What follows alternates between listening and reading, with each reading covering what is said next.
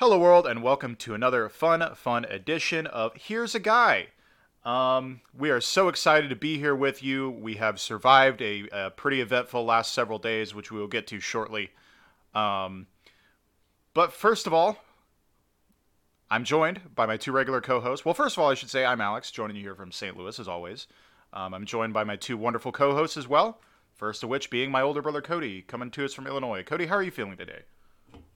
Feeling good. Had a really fun weekend, as we all, or as you just mentioned a moment ago. Fun weekend with the boys, and we just had a weekend for the boys, and now we're doing an episode for the gals. So we're covering at least those two bases anyway. So Yeah, yeah. really excited for a special episode. Yeah, I'm gonna be getting to both those things here in a second. But before I do that, we're also joined by JackJohn from Indianapolis. JackJohn, how are you feeling?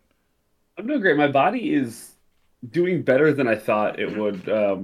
Was in the pit this past weekend for a little bit. Um, can still hang, I think, or at least I did such a little amount of effort that I think I can still hang. And then next time I'm gonna get my ass kicked to go back to a concert.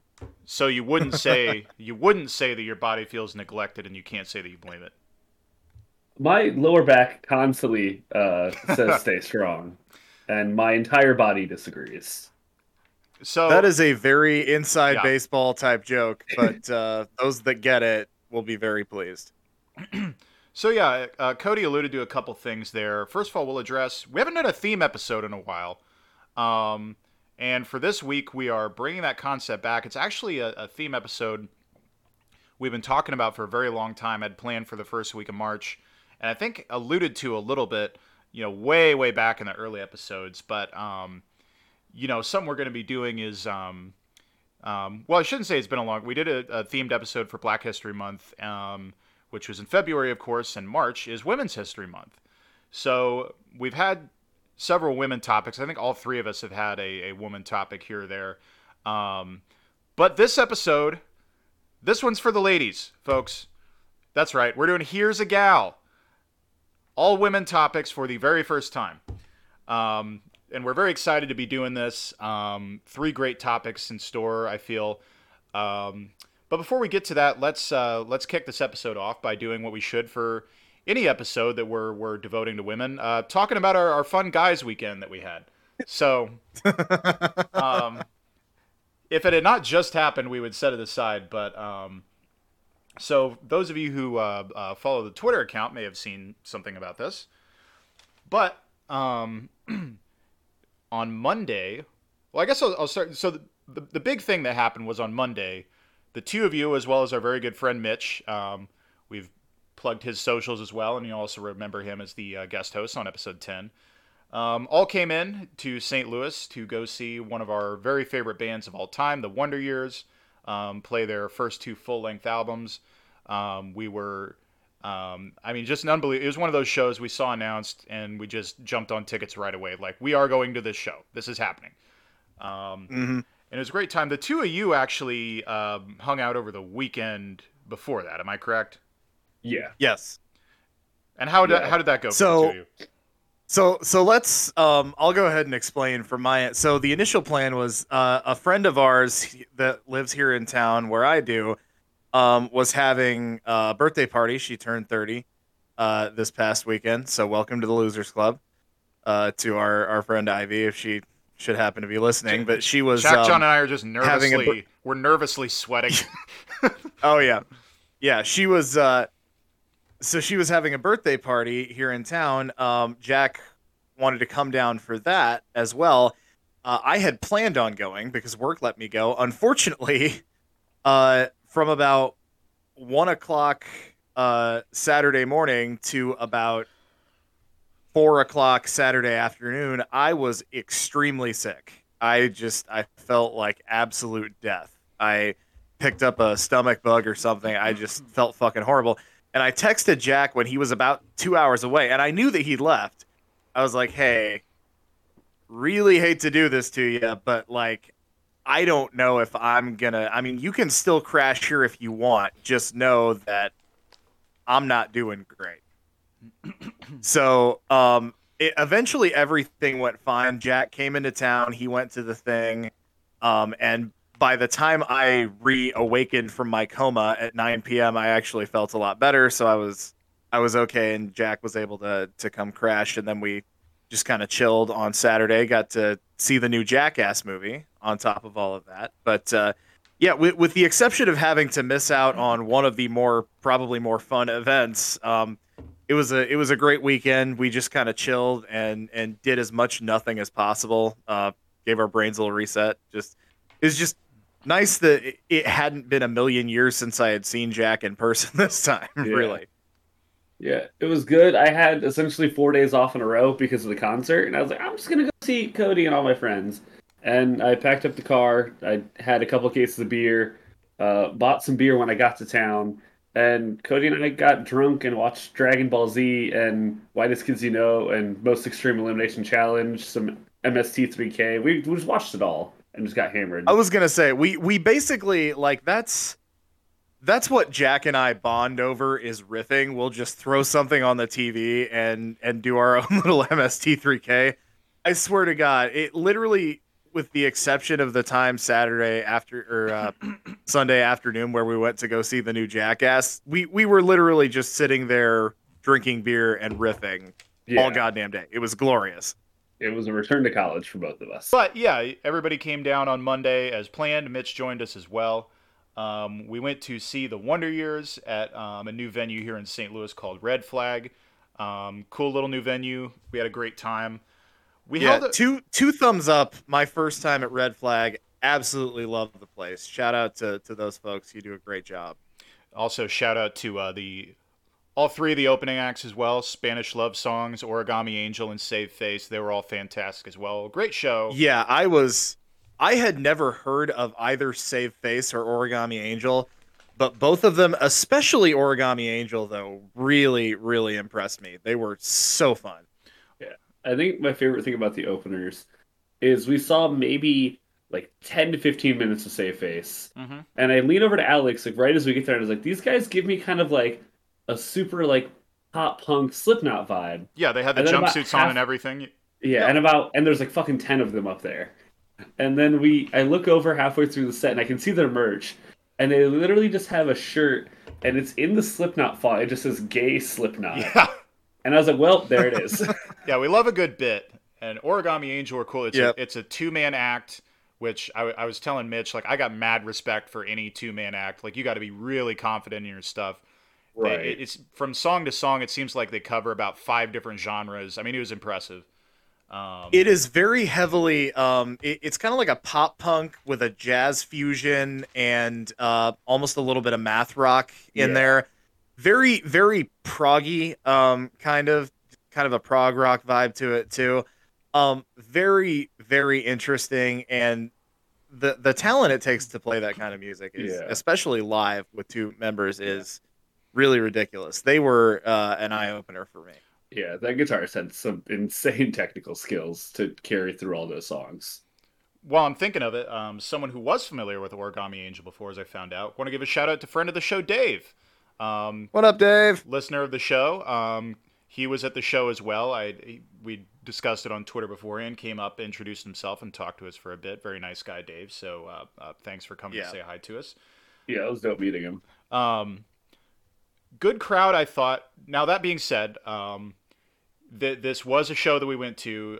First show that we've been to since the show started. We'd gone to Riot Fest very shortly before, like I think a week before our first episode. So, given the things we've talked about, I'm sure you're all wondering, as an update, did I nearly get in a fight at this show?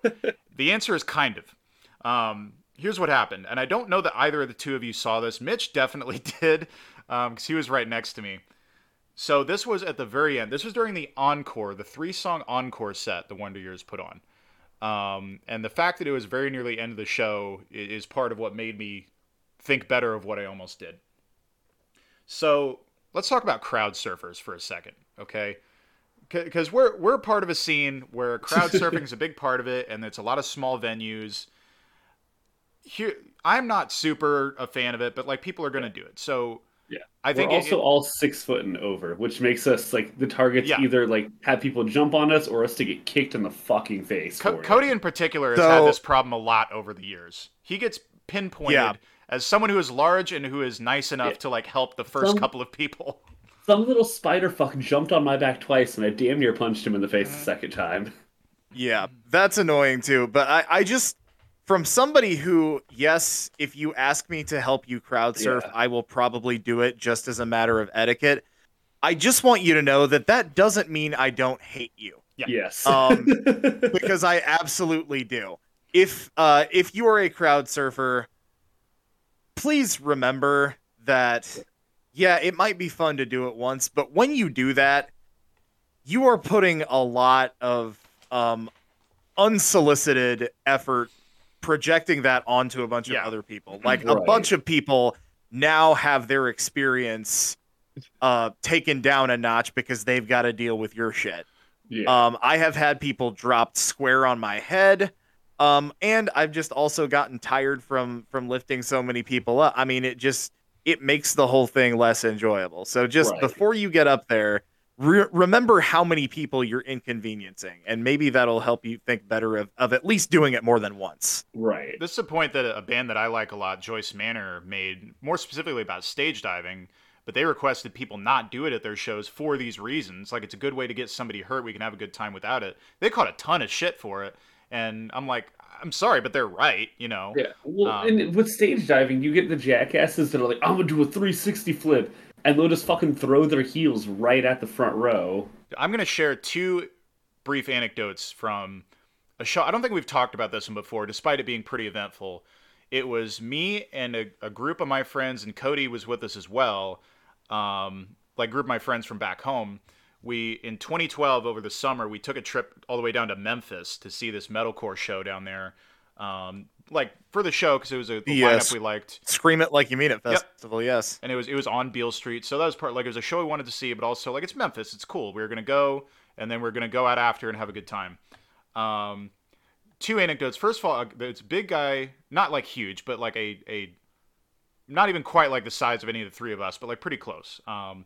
He went to do, this was a kind of venue where there's no barricade between the stage and the audience. So this guy went to do like one of his, very special stage dives where he tries to do like a 360 flip, and nobody fucking tried to catch this guy, which is kind of what happens when you are a big person and you're just a spinning wheel of feet.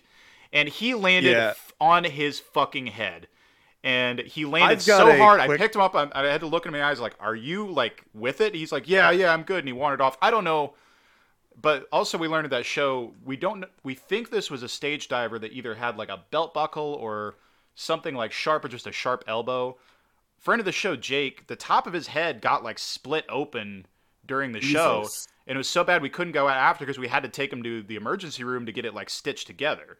So just think before you do that shit, okay? Right. Yeah. Really quickly, my favorite stage dive fail of all time was at a concert I went to. What was at the time the Scott Trade Center, now the Enterprise Center in St. Louis, with three of my friends from high school to see Green Day. Mm-hmm. And one thing Green Day were doing during their sets at that point is they would always bring a fan up to sing Longview. Mm-hmm. And this big fat dude with long hair, I was in the upper deck and I could tell how bad this guy smelled. Yeah. Like that's the kind of guy. He goes up, he sings Longview. He can't sing for shit, but so can't, that's the case for most people. So, everyone's still having a good time. They don't want to pick someone good out of the audience. That's not the point. No. Yeah. Yeah, that's not what you're here for. But this guy at the end of the song decides he's going to make a dramatic exit and he's going to stage dive. Now, again, this is a huge stadium show. It's not like your typical punk show where everyone's moshing and stage diving up front. Also, this is a big dude. And the people at the front of the stage, which is about a 6.5 foot stage, collectively just said, fuck you, buddy. You are on your own. I did not ask to have your disgusting ass cannonballed into my face. So they parted like the Red Sea. Yeah. and he hit the ground with a belly flop that I still think you could hear over Trey Cool's drum set. So, yeah, that's just look before you leap, folks. Yeah. So, what happened at this show? So I say all this to the point I'm getting at is that I'm not a huge fan of crowd surfing in general. If you're going to do it, I mean, the smaller venue is the place to do it. That way, like, you aren't traversing an entire sea of people. You're inconveniencing fewer people. But the way to get it started, the way to be tactful about it, you find someone, you tap them on the shoulder, and you all can't see me because it's not a video, but it's one finger up in the air and it's just up like that, and you give them like a look of acknowledgement. Everybody knows that means, can you put me up? And then if that person might say no, but if they're willing to help, they like tap the people in front of them to get their attention, and they'll put you up and you go on your way. That's the right way to do it if you're going to do it. Let me tell you the wrong way, which is literally just getting a running start from across the mosh pit and jumping on top of someone's head and neck, which is, Jack, you said it happened to you a couple times. Right at the end of the set, this guy who is like a medium-sized guy, not a small guy, which I think small people should be the ones really doing this, not even really medium-sized people. This medium-sized guy does exactly that, gets a running start, jumps right onto my neck and head, and also like my arm was up, and so it pushed my head forward, and I just clobbered my own nose. And I do not react well to getting hit in the head. That's like a trigger thing for me. And it's a trigger for everybody. Nobody likes getting hit in the face. Yeah, and Mitch saw this, and so this guy, he gets on his merry way up there, but I am trailing him, and I am, with my left hand, I am reaching up to try and grab his like belt to hold him in place. My right arm is just up and cocked, like it was comical, because I'm going to punch him in the ribs. That is concert justice, is getting punched in the ribs. I don't want to hit him in the head, because like I don't, I'd be a hypocrite if I did that. But also, like, I don't want to take the risk. Like, I can't punch that hard, but I don't want to even take the risk of knocking someone out. Punching him in the dick is, like, a little, uncouth. Punching the ribs is perfect. It gets the point across. And that's you're not a much more serious infraction. Yeah. Yeah. You're not, I don't want to seriously hurt this guy. I just want to get the point across. But I'm going to all this effort. I'm rearing back, and then I'm just like, fuck it. This really isn't worth it. We got 2 songs left. Yeah. My nose already hurts. It's not going to unhurt my face.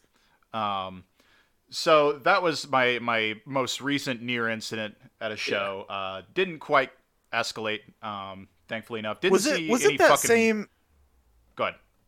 Was it that same idiot who was running around screaming "I love you" all night? And No, I think that was that same guy. This was. I would have not laid off of that guy, because that guy didn't have any friends there. I guarantee you, that guy was just wasted. No, this was a different, just like slightly drunk guy. That guy was wasted from like opening song, which is not the way to be. I'm surprised he made it through the whole thing. I will say, one of my favorite parts is a guy. He did he pointed up to me. And, like, I just, like, pointed at the other side of the building. I was like, go the fuck away from me right now. Yeah. I'm tired of this shit. Yeah. Because we were essentially, we were on the edge of the mosh pit. Like, we were essentially, like, saying, hey, nobody crowd surf here. And then it just kept fucking happening. Yeah. I will say, despite all that, I'm pretty surprised by how well all of us held up physically. I really, my head hurt the next day from that, and also a crowd surfer, like, incidentally, like, his elbow just landed right on the top of my head, which kind of hurt. Other than that, like, I really wasn't too sore. Our feet held up. We did a good job, I think. I did surprisingly well for having put on a small amount of quarantine weight since the last time we all went to a concert. But yeah, I was, and also I'm wearing a full St. Louis Blues jersey at this thing, and it was hotter than hell in there. And also, we should mention another cool thing about this. Pretty much everybody was masked up the entire time. Yeah. So we're all wearing masks. I've never done that in a mosh pit before, but you know what? Managed to hop in there a couple times and raise a little hell, and was none the worse for wear. So really jazzed about that. Yeah, like so they played their 2 first albums. They actually played their second album first and their first album second. And during the first album, we did a little bit more moshing. We were taking it a little bit easier in the second set until they come out and play a song called Dynamite Shovel, which is a minute-long song of just pure fury, and the entire crowd just turns into a mosh pit. Yeah. What a time that was. So we had a great time at the Yeah. show. Could have gone a lot worse. Great to see the two of you. Great to see our friend Mitch as well. And more shows on deck in the spring. Oh, also, we did not talk about them much, but Jack and I, one of our favorite bands is Spanish Love Songs, who is the direct support. We haven't talked about them much. Really great show. Yes. Excellent show. Great. I'd never seen them live before. They were very impressive. So shout out Spanish Love Songs. They're super awesome. Incredibly depressing lyric content, but a great sound all around. Yeah. So yeah, a great time had by all, and that was our dudes weekend. But you know what? We've spent enough time, I think, talking about us dudes. We had to get that all out there. But as we've said, that's not what this particular show. I'm getting that out in the section about the dudes.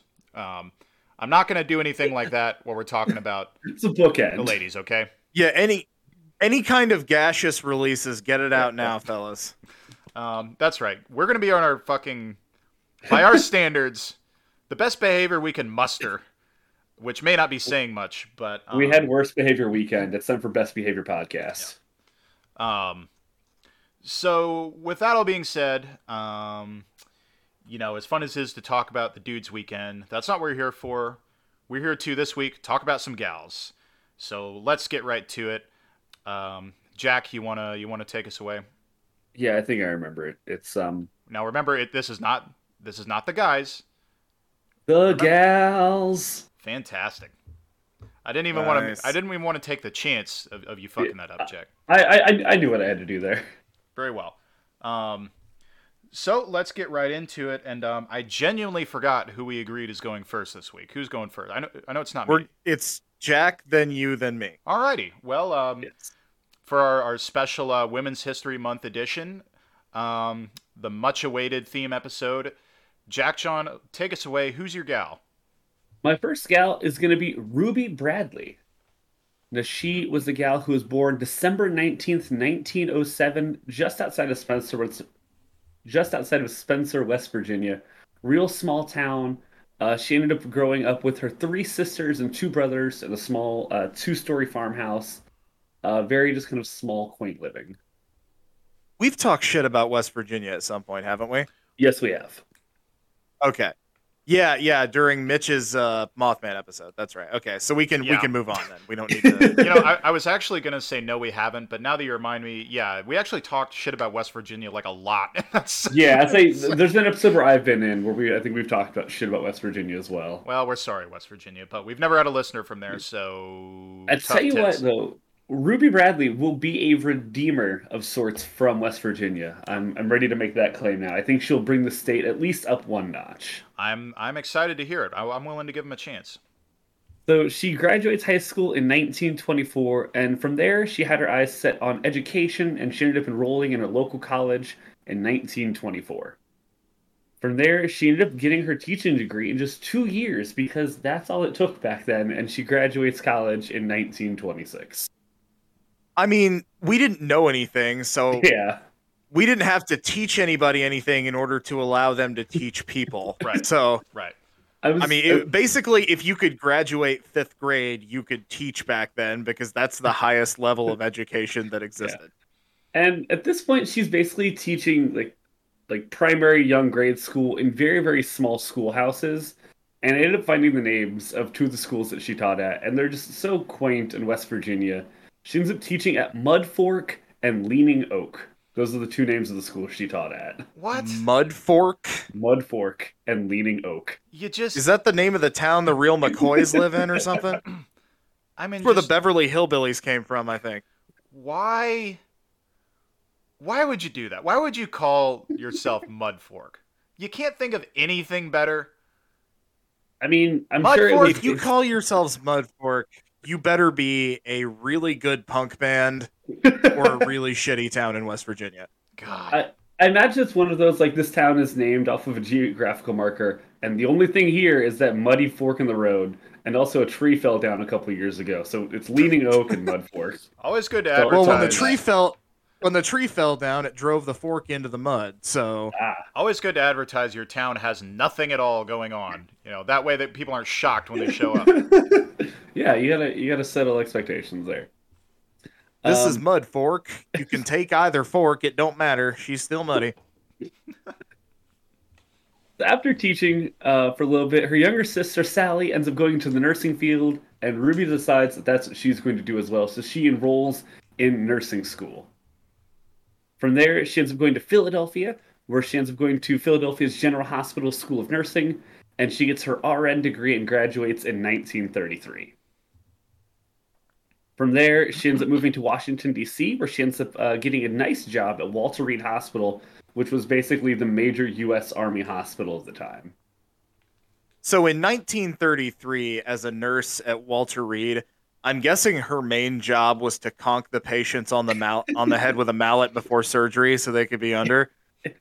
She was a surgical nurse, which we'll get into later. But yeah, so she was basically just like in the rough doing all sorts of just gnarly surgeries. I'm imagining there wasn't too much detail on exactly what she did, other than she was a surgical nurse and was pretty well respected during her time there. I imagine that joining a military hospital in 1933, you're probably thinking to yourself like, "Whew, just narrowly missed out on all that trench foot shit. Hopefully, there's not another horrible, historically bad world event right around the corner." She's just sewing legs back onto soldiers, going, "Thank God it's over." So, with all of this beautiful, beautiful hindsight looking at us, she decides that just being a nurse for the U.S. Army is not enough. In 1934, she joins the U.S. Army as well. Nice. And being All somebody with her established history as a surgical nurse for Walter Reed, and also her pretty extensive education history, she ends up starting out as a second lieutenant, and is just like right away very, very top shit in the Army, as it's Army known verbiage, top shit. Now, I'm not expecting you to have any statistics or anything, but I can only imagine women ranking highly in the military at that time was very uncommon. I do have a stat later. The official, like where she would end up ranking last, she was one of 3 women at the time to do it. Wow. So very, very high I up and mean, very, very rare. in the Army Corps of Nurses, it was a little more common because back then there weren't as many male nurses, but they still needed officers. So they had a little more opportunity for women to move up and be officers. So it's not quite as insane in this instance, but yeah, still a very rare thing for that time. So from this point, she'd kind of noted to her superiors that she wanted to travel, and they gave her an opportunity to travel. And so what she ends up doing is she ends up getting a designation out to the Philippines. And she's going to end up spending a couple years out in the Philippines, and then she's just going to come back to the States. Kind of like that's her tour that she's getting sent on. She ends up spending her first year at Fort Mills. And then after that first year, they end up sending her to like a very nice, like kind of almost like cushy position in the capital city there at a place called Camp John Hay. And Camp John Hay was basically a small hospital serving up to 10 to 12 beds and was basically on a country club. And it was considered kind of just like a nicer, like extensive stay. It was said that she rarely saw casualties or much trauma there. I watched like a historical reenactment of somebody pretending to be her, and she was like, the worst we would ever see is people getting bee stings or the occasional golf ball to the head. Like very, very low risk So hospital. that's some Andy Griffith show shit. Right? Yeah. Yeah. So while she's there, she's not necessarily the surgical nurse anymore. She's actually servicing as the hospital administrator. So she's getting that like nice, high, like low stress job at this point while serving overseas in the Philippines. Sick. So Ruby is set to come home, and her date to come home ends up being January 1942. Uh-oh. Unfortunately for Ruby, December 1941 has to happen first. Yep. Mm-hmm. Yep. So December 7th, 1941, as we all know, is Pearl Harbor, which is a very unfortunate day, which ends up kind of like getting a great unease and just basically just being like, hey, I'm not going to go home. No, I dibs this one. Don't, fuck you. Okay. All right. Okay. All right. It's yours. So it's a very unfortunate movie. Yeah. We're all thinking it. Some might say it was a day that would live in infamy. Aha. See, we both got one in. There we go. There you go. Yeah. No, I wasn't sure which one you were dibsing, so I was just like, I'll let him get his out, and then I'll do the other one. It's always nice when we all work in tandem. Yeah, so unfortunately, Pearl Harbor happens December 7th. Within just a few weeks, though, Camp John Hay would suffer the same fate, and on December 23rd, her site was also bombed by the Japanese in an aerial attack.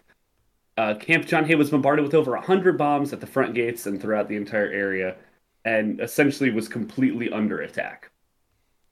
Ruby and the other I'm nurses... surprised there was anything left. 100 bombs on a hospital? Jesus Christ. Yeah. I mean, it's basically just like a giant country club from what I was able to understand. So it's basically just like a very large like campus. It's, I think now, from what I read, like a park service, essentially, like a historical site. Yeah, they bombed the shit out of it. So Ruby and the other nurses on site quickly become stashing supplies and trying to get out all of the supplies they can because they know that this place is about to be overrun. They end up with the help of some people. They end up running towards the hills and end up stowing away. Unfortunately, 5 days after they stow away, they end up being betrayed by a couple who had helped hide them in the hills, and they end up sent to their former camp, which is now a POW camp. However, that's not good. No. Ruby is a badass bitch, and within 3 days of being in the internment camp, she starts practicing surgery on the POWs there and starts taking care of everyone she can. Okay, that's good if she's good at it. Yeah, but I mean, you said practicing surgery like she'd never done it before. So if she's just going in and yanking out appendixes on people, yeah, that's. But apparently these were necessary surgeries, and she got the job done. Correct? Yes. Being able to perform surgeries completely on your own from within a concentration camp, when you are one of the people in prison there, is really being able to do anything at all when you're a prisoner of an concentration. Like, I wouldn't blame anyone who is imprisoned in a concentration camp for just curling up and dying and giving up. Right. But to be able to do something like that is incredibly impressive. And this is a 115-pound woman manning the fuck up and taking care of charge. And like I said, it's basically running a full hospital. This is an internment camp of 500 total people in a building that's set to hold 75 people. Jeez. So it is overrun with humanity, and she's just like, all right, let's fucking go. Let's do this shit. So Ruby is essentially smuggling in any sanitary equipment she can because the sanitary conditions are non-existent, basically. And she's basically helping like appoint people to like man stations for sanitary. There's people that are designating jobs. Like she's taking her nurse administration job that she had and really setting forth that she deserved to be there and is a boss ass bitch at doing it. So what's great is so basically she's just turning this prison into a hospital. Yes. She took the hospital that was turned into a prison and is turning it back into a hospital. That's like the even more badass version of like in a cheesy like 80s movie where the underprivileged youth organize like a fucking play or whatever the fuck to save their rec center or whatever happened back in those movies. This is an even better version of it. Yeah. So while providing medical attention to all of these prisoners, she's also kind of like any food that she's given to eat, she's immediately giving it to everybody else that she can because she sees them as being more needy than her. She ends up going from 110 to about 115 pounds down to 85 pounds during her stay in this camp. Ew. While performing like grueling tasks day in and day out. Which she used to her advantage. She had lost so much weight that all of her clothes became baggy, which became perfect for smuggling in more shit. Oh. This gal is the queen of taking lemons and making lemonade here. She's getting shit sandwiches and making lemonade. But she's like I read one article where like she like stole parts of a radio piece by piece so that they could have a radio in the camp. She's essentially like stealing what food she can and just giving it out to everybody. She's like I said, she's getting supplies. She's essentially getting era grade morphine and like to assist in the surgeries that she's doing inside the camp. Like she's doing everything she can while like giving herself none of it while like she's doing it. This is next level. This is like this isn't even like making lemonade out of lemons. It's like taking a horse turd and wringing it out and somehow getting enough like barley and grain from it to make a fine craft beer, which is something that I'm surprised nobody in Brooklyn has ever tried. So I should probably mention that Jack and I also watched the other 3 Jackass movies this weekend. So that horse turd comment was particularly triggering after having watched number 2. God. I forgot to link out the video of the vomit last week. I'm sorry. I'll try to remember this week. There were a couple instances of her just doing some incredibly heroic shit. She ended up helping a woman while in the camp ended up going into labor, and Ruby ends up getting a tea strainer and gauze and some basic anesthesia combined with ether and helping give birth to this woman. During her 37 months in captivity, she assisted in 230 major operations and delivered 13 fucking babies. Okay. So I'm pretty sure that the way you said that was not the way that you meant that.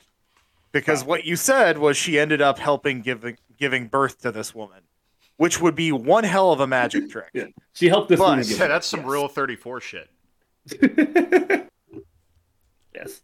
So eventually, in September of 1943, she ends up getting transferred to a different internment camp where she would eventually be liberated out of. And at the end of all of this, she weighed 85 pounds. And throughout all of that, one common nickname to her and her staff, they would call her they would call them, Ruby and her staff, the angels in fatigues, because they were essentially just angels sent to protect and save everyone in the camps. More like angels who were fatigued, right? Right? Yeah. Am I? Yeah. Bazinga. Thank I you. wasn't That's sure the if Alex most- was going to love that or run away and scream. No, that one's not. I might get there before the end of the episode. That one's not going to be need to step away.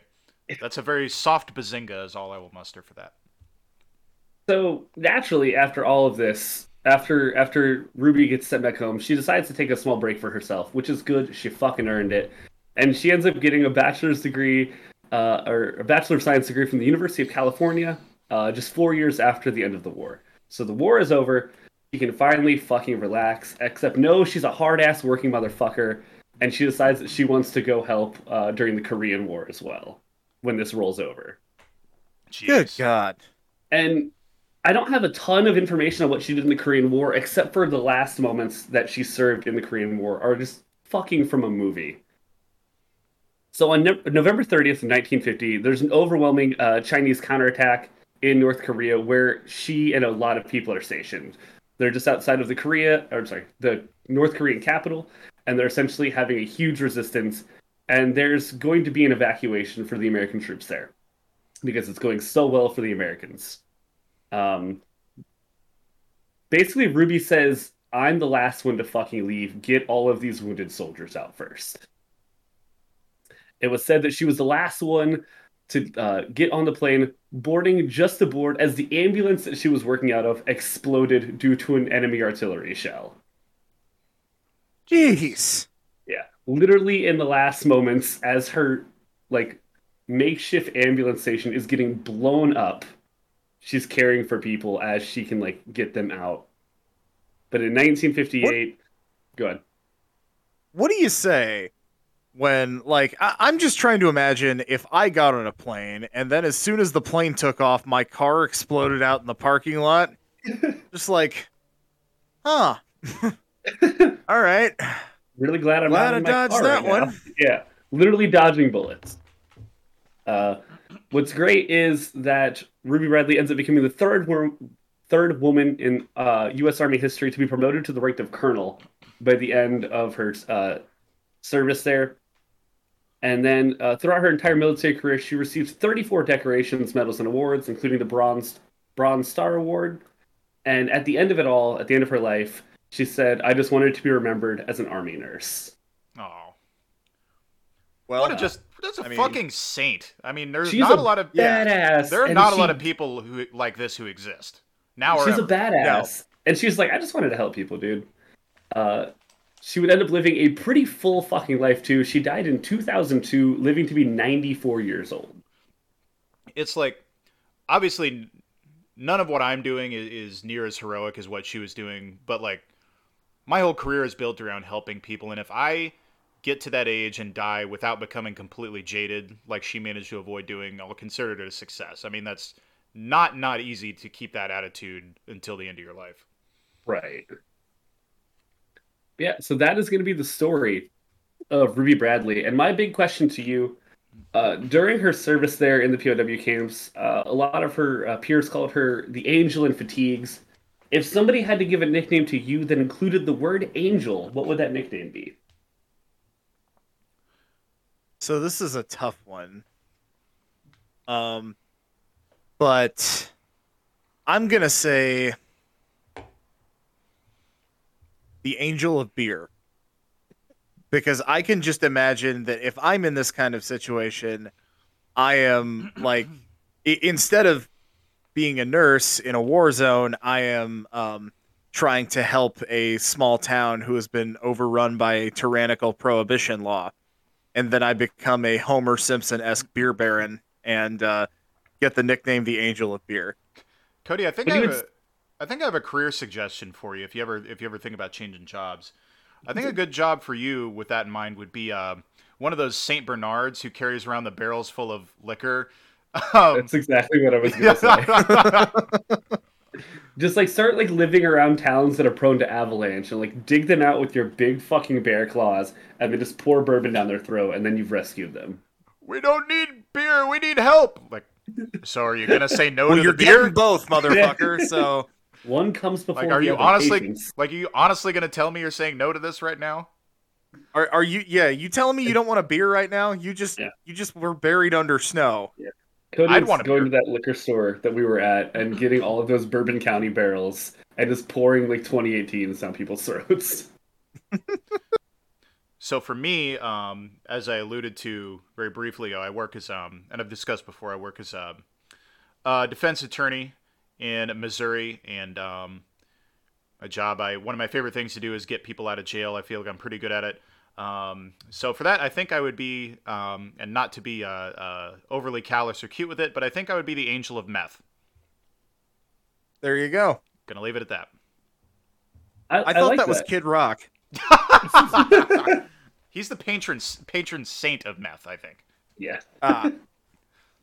Good answers, both of you. I feel like if I had to be an angel of something, I'd be like the anger of like, or the angel of displaced anger. Like, if somebody was really mad about something, I would just come in and say something so infuriating that they immediately forget what they're angry about and just direct all of it at me. Yeah, you could. You're just a lightning rod for all of Yes. the world's hatred. I'm Meg from Family Guy in that case. I'm just like, I'm coming in to exist so you forget about your other problems. Well, you have your role in this podcast, which is pretty close. So Exactly. all right, well, a good start. So that's our first gal out of the way, and so for our second gal of the episode, we turn to me, and I want to preface this a little bit by saying what this is. Here's what I was going to do. Okay, and it's part of why I'm glad Jack chose a topic that was like this like awesome badass character. I had a very similar person in mind. This like really like somewhat known, but this like true like American icon that people don't talk about. Someone that everyone could admire from, no matter man or woman or from what generation you are. But because we had our dudes weekend, I didn't have the time or energy to write a full script to do it justice, and so I'm talking about fucking Jackie Stallone instead. And I'll add a couple things. Like, look, the point is, what we want is equality. What we want is for women, in whatever walk of life to, not be treated any differently because of the fact that they're women. We don't want that to be considered, when they're hired, because even today, as consciousness has grown, the unfortunate thing is a lot of people are still backward enough, whether they realize it or not, that, they look at a woman and they think that that woman is not capable of accomplishing as much as a man is, which is bullshit. It sucks. It's unfair. We need to move past it. And so where I'm going with this is, here's a guy, the podcast, And so to really do justice to this principle, not all the women we discuss are going to be like awesome. um, and they're going to fit the mold of the character that we talk about, which covers all worlds. And I will also say, I recall an email we got from friend of the show Laura a long time ago that said asking us to at some point do an episode where we talk about, and I think her exact wording was women who do weird shit. And it's hard to find a lot of women who are into weirder shit than Jackie Stallone. So that's my excuse. My other topic I will get to sometime this month, hopefully next week, but we'll see. But for this episode, it's Jackie Stallone. And you may guess by the name, yes, she is the mother of Sylvester and Frank Stallone. Obviously, one son who is very famous, one son who is, somewhat less famous, but Jackie Stallone had some fame in her own right. It came about later in her life, but she's a very interesting character. She was born in 1921. She grew up in Washington, D.C., which is where some of our listeners are from, so shout out to Washington, D.C. and the surrounding areas. Her dad was a lawyer. Her mom was an immigrant from France. But the more interesting, more influential part of her upbringing is that her family lived with legendary and iconic bodybuilder Charles Atlas. I don't know why they did, but they did. Considered, truly one of the biggest figures in the history of the bodybuilding world, Charles Atlas. And while they lived together, he trained the entire family. They're all very interested in the world of weightlifting and exercise, bodybuilding, beauty, athletics. So obviously, I'm not going to knock that lifestyle, of course. We know people who are very involved in that lifestyle. It's not a bad thing, but that is to say, what we find a lot of times is that the people who are heavily involved or at the forefront of that lifestyle tend to be very, very strange people. That was the case for Charles Atlas, and that would definitely wind up being the case for Jackie Stallone. So even as a kid, she was being trained in gymnastics by Charles Atlas, and she had a love for performing. As a girl, she worked as a trapeze artist in a circus. Then when she got a little older, as a teenager, she was a chorus girl at a nightclub. As an adult, she married an Italian immigrant by the name of Giuseppe Zangara. Just kidding. She married an Italian-American immigrant by the name of Frank Stallone Sr. What was it was around the right time and she wound up living in Miami later. Had Giuseppe just hung in there for a little bit, because she and Frank got divorced in the 50s.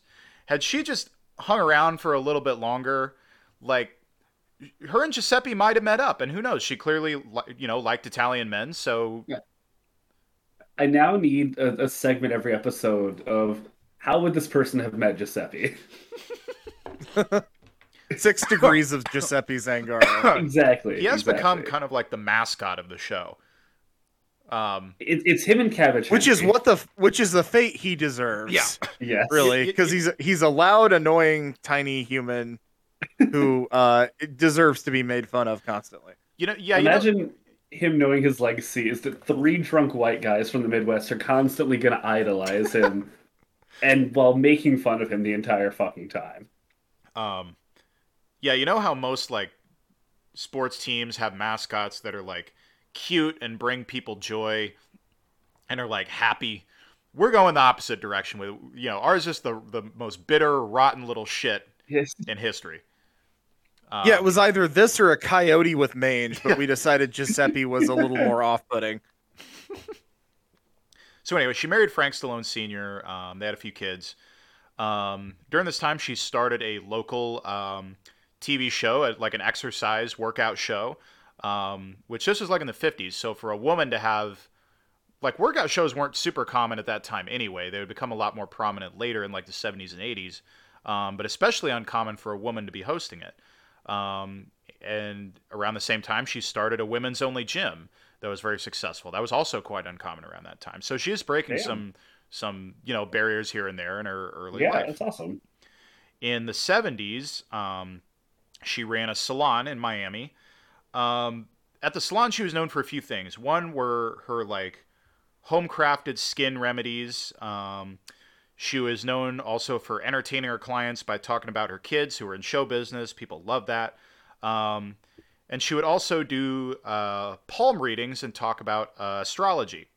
See, here's the thing about Jackie that would really come to define her. She was really into like woo-woo shit.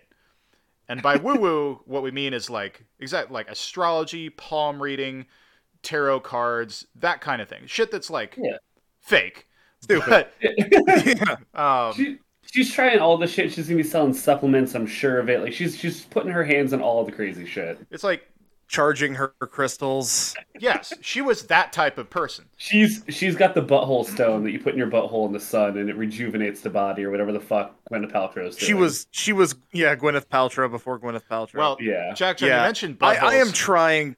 I am trying to be Oh. less annoyed by that kind of stuff. But Oh no. JackJohn, you mentioned buttholes. Table that thought for a bit.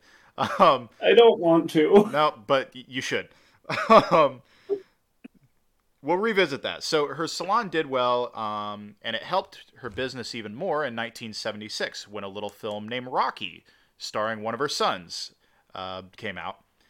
So even still, she was like locally well known, like for our St. Louis listeners in terms, she wasn't quite like a Terry Crouppen, maybe not even, probably like closer to like a Ryan Kelly, the home loan expert type character. Like if you lived in the city, like you knew her business and you knew that she was the face behind it. So, Like if there were billboards, she would have billboards kind of thing. yeah. She didn't really enter the limelight herself until 1986, which is when she caught her first big break in the entertainment industry by getting involved in, and Jack, you're going to be probably both surprised and excited to hear this reference. First big break by getting involved in something called Glow, the gorgeous ladies of wrestling, and something that more people have become aware of in this day and age because they did a fictionalized TV show about the creation of the old show on Netflix. So here's the history behind Gorgeous Ladies of Wrestling, best I can explain. So it was the brainchild of this guy named David McLean. David McLean had been a producer and a ring announcer with a territorial wrestling promotion actually from Jack's territory of Indianapolis called WWA. And women's wrestling was not, it existed, but it wasn't really prominent at that time. Like there was like Mae Young and the Fabulous Moolah. Those are like it was more sideshow shit. Yeah, they were like the two big women's wrestlers, in old times. But WWA, they would have some women's wrestling on the cards. And what David McLean noticed is that audiences would really respond to it, and he thought they could do more with it and put it a little more out front.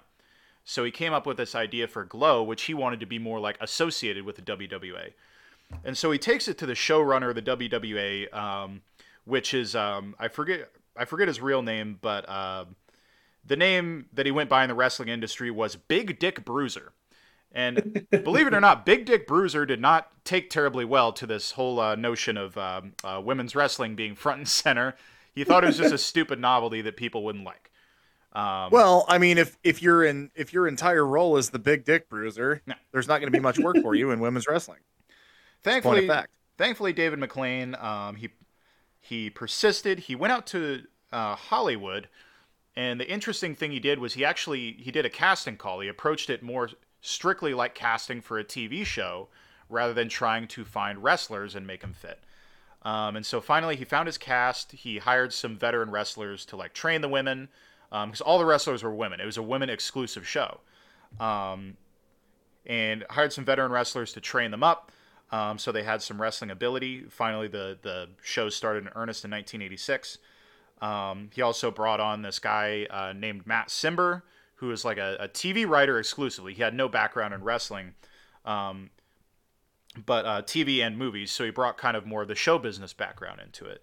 And so between the fact that they filmed it exclusively for being a TV show rather than a wrestling promotion that had shows, and just the fact that it was women front and center in a wrestling show, which had never been seen before, people really caught on to it. It became like this big cult hit. Like it was just so different than everything else, even in like the era of the 80s where wrestling was like very cartoonish. People loved camp whether they realized it or not. and Glow was incredibly campy. Yeah. And it was also in complete stark contrast to like the massive 250-pound roided out like Hulk Hogan's and Yeah. Ultimate Warriors of the time. It was something completely unique and different and like eye-catching on its own without the gimmick of it being an all-women's promotion. Right. So McLean, he brings Jackie Stallone in. Her role is we mentioned before, when we say kayfabe, we mean like within the storyline of a wrestling show. There were two authority figures. She was like the face authority figure. So like she was the kayfabe owner of the show, and she managed the face stable, like the good gals, which were just called the good girls. So she was like a good person character in the show. Glow ran for 6 seasons. If you want to know why it fell apart, one of the big reasons why is actually because this relates to a previous topic.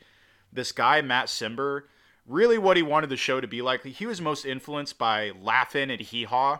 That's what he really wanted the show to be like. And eventually the women who were in the cast just got sick of all of the shtick that he wanted them to do.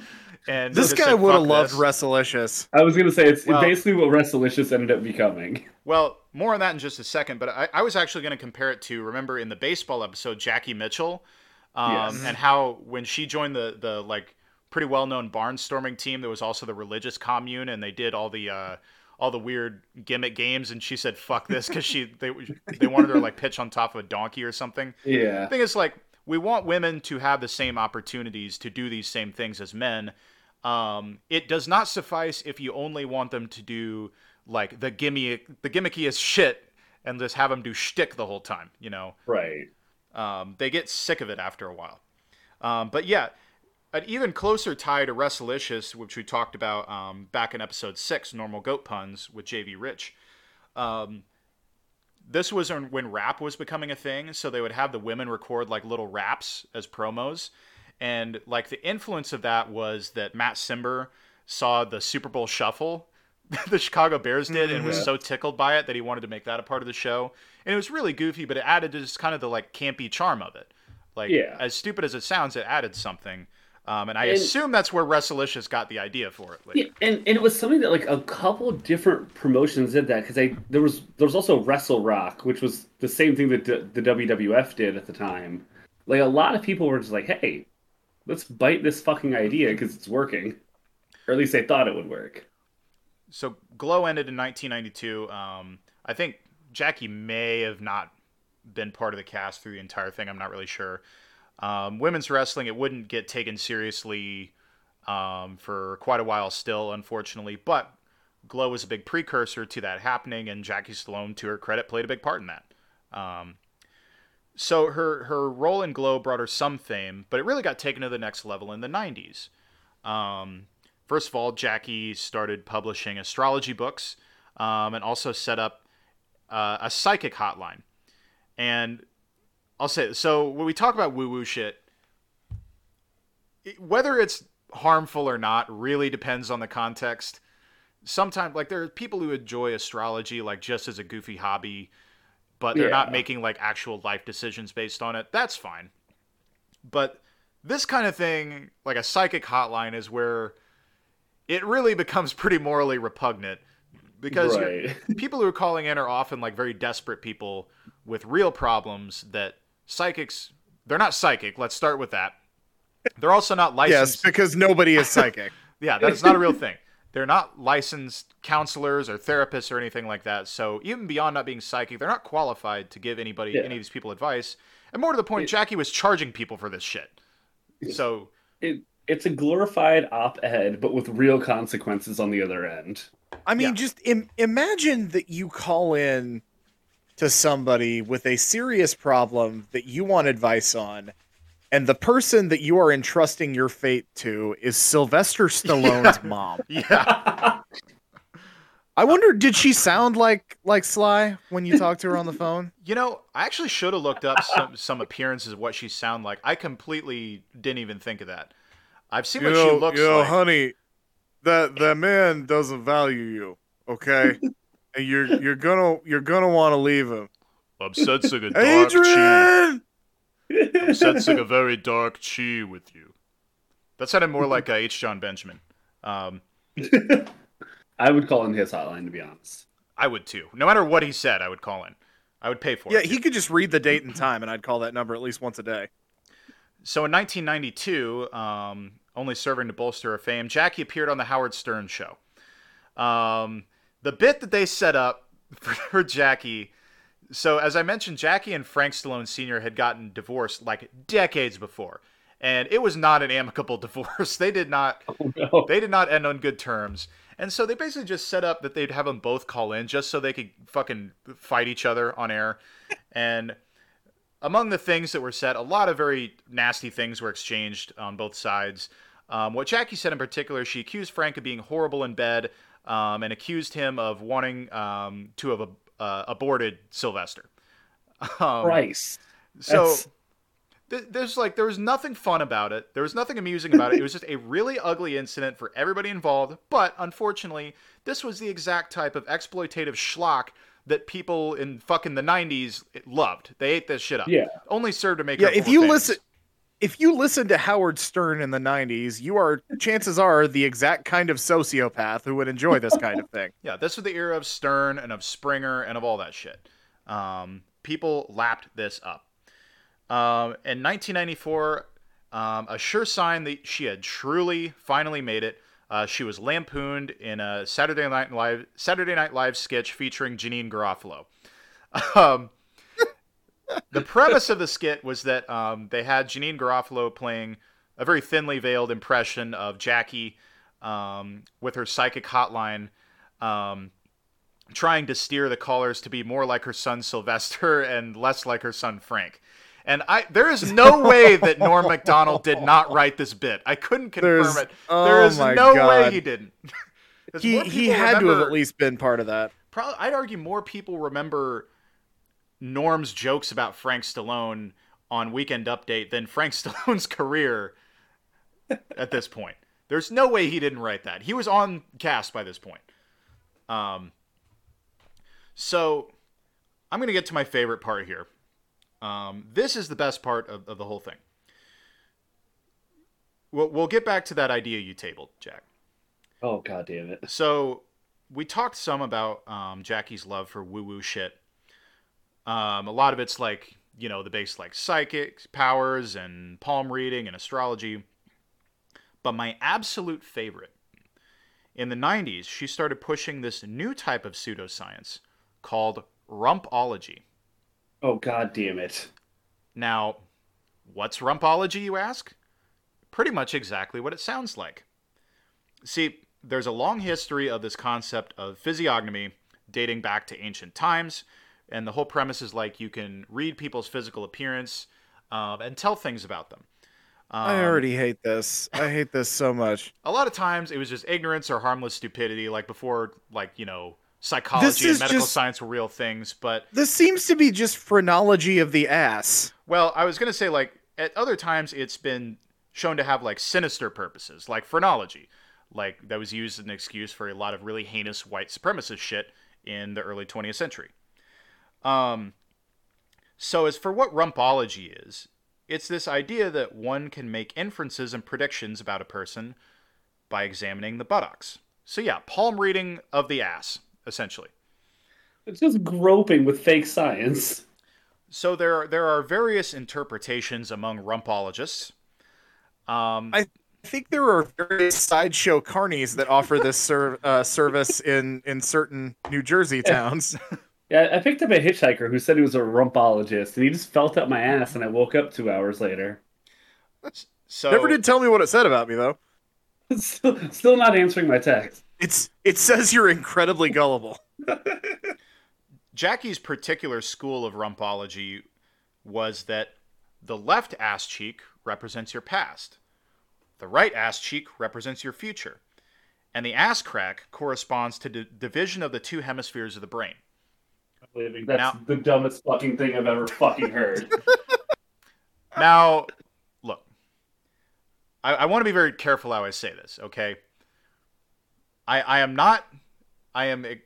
for the purpose of what I'm about to say, I'm excluding people who have, a genuine disability, okay?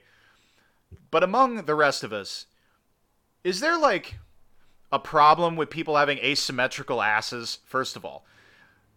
Like, I know asses vary in, like, size and shape and features, but, like, it's not like a palm where, like, all of ours look a little bit different. You kind of just, you got one side of the ass and the other side of the ass, and the thing dividing the ass in the middle. What could possibly be different from ass to ass? I don't know if, like, it's... I don't know, maybe somebody was born with an ass crack that was 2 inches to the left or something like that. But like, is that a real thing? I don't know. I truly don't know. That might be. It's Assiosis? Well, it's not like... Is this medical?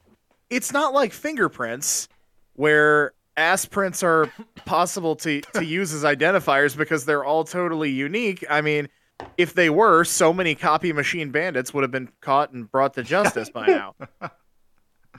I recognize that ass line. That's Greg's ass. It's like, yeah, are there people who are born with, like, 2 ass cracks? I never even considered that. We need to get, like, a charity. Shout out to whatever listener Googles that for us, because I'm not. That's the first Here's a Guy. That's the first Here's a Guy charity. Is we're donating money to victims of people born with 2 ass cracks. That's an old Monty Python sketch. The man with 3 buttocks. It's our charity called 2 Ass Cracks, 1 Heart. Please donate as much as you can to support this very generous cause. How would that even work? Oh my god, you've derailed my entire train of thought now. It's just like shaped like a heart, like the ass cracks go around the cheeks, and it's just a big ass heart. And if you were curious, Jackie would perform these examinations in person, or she would allow people to send in photos and she would write back. So when we were hanging out, we watched all 3 of our favorite shows, American Dad. Do you remember the American Dad bit where Francine was communicating with an online doctor and he was asking for, like, pictures of her cans popping out of a cheerleading outfit? Yes. And it turned out to be Quagmire in the end.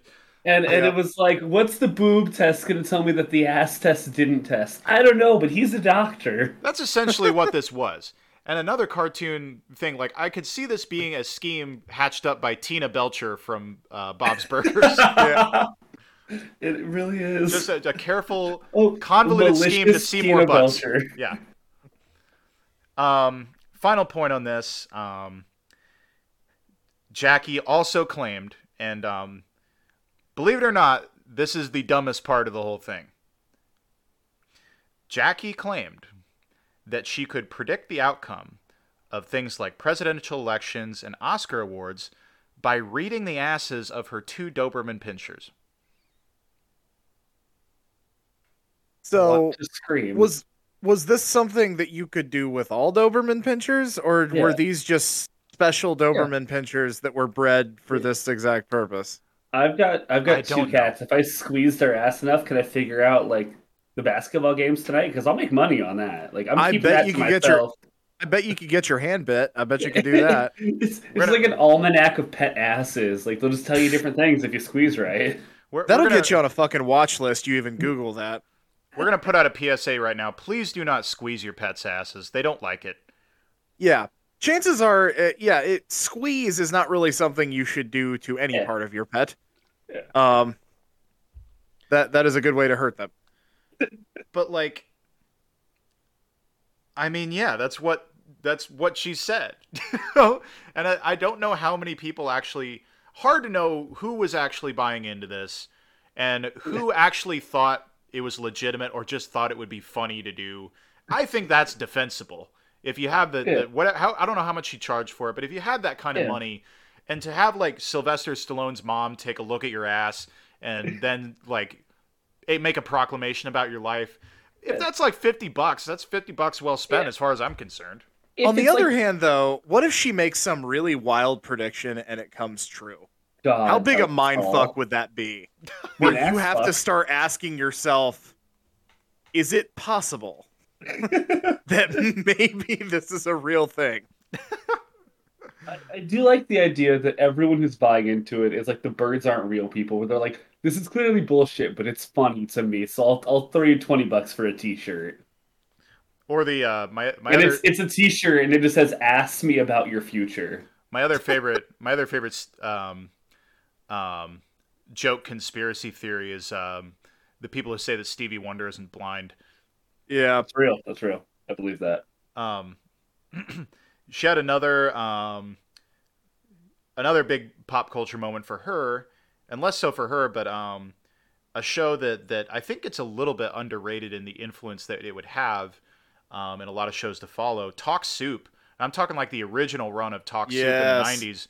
Probably one of the most popular moments from the show was they showed just a short clip, this footage of Jackie Stallone eating shrimp, and they just superimposed like the sound of belching over it. And for some reason, the host, who was Greg Kinnear at that time, like cracked up and couldn't stop laughing. The video's out there. I may, if I remember, I'll post it. But yeah, Talk Soup, which wound up, like in my opinion, like was kind of an influential show that gets forgotten about a little bit. Yeah. It got memory hold for some reason, and I don't know why exactly. Yeah, she was indirectly involved in one of the funniest moments of the original run of that show. So her final big moment in the sun, as it were, in pop culture came in 2005.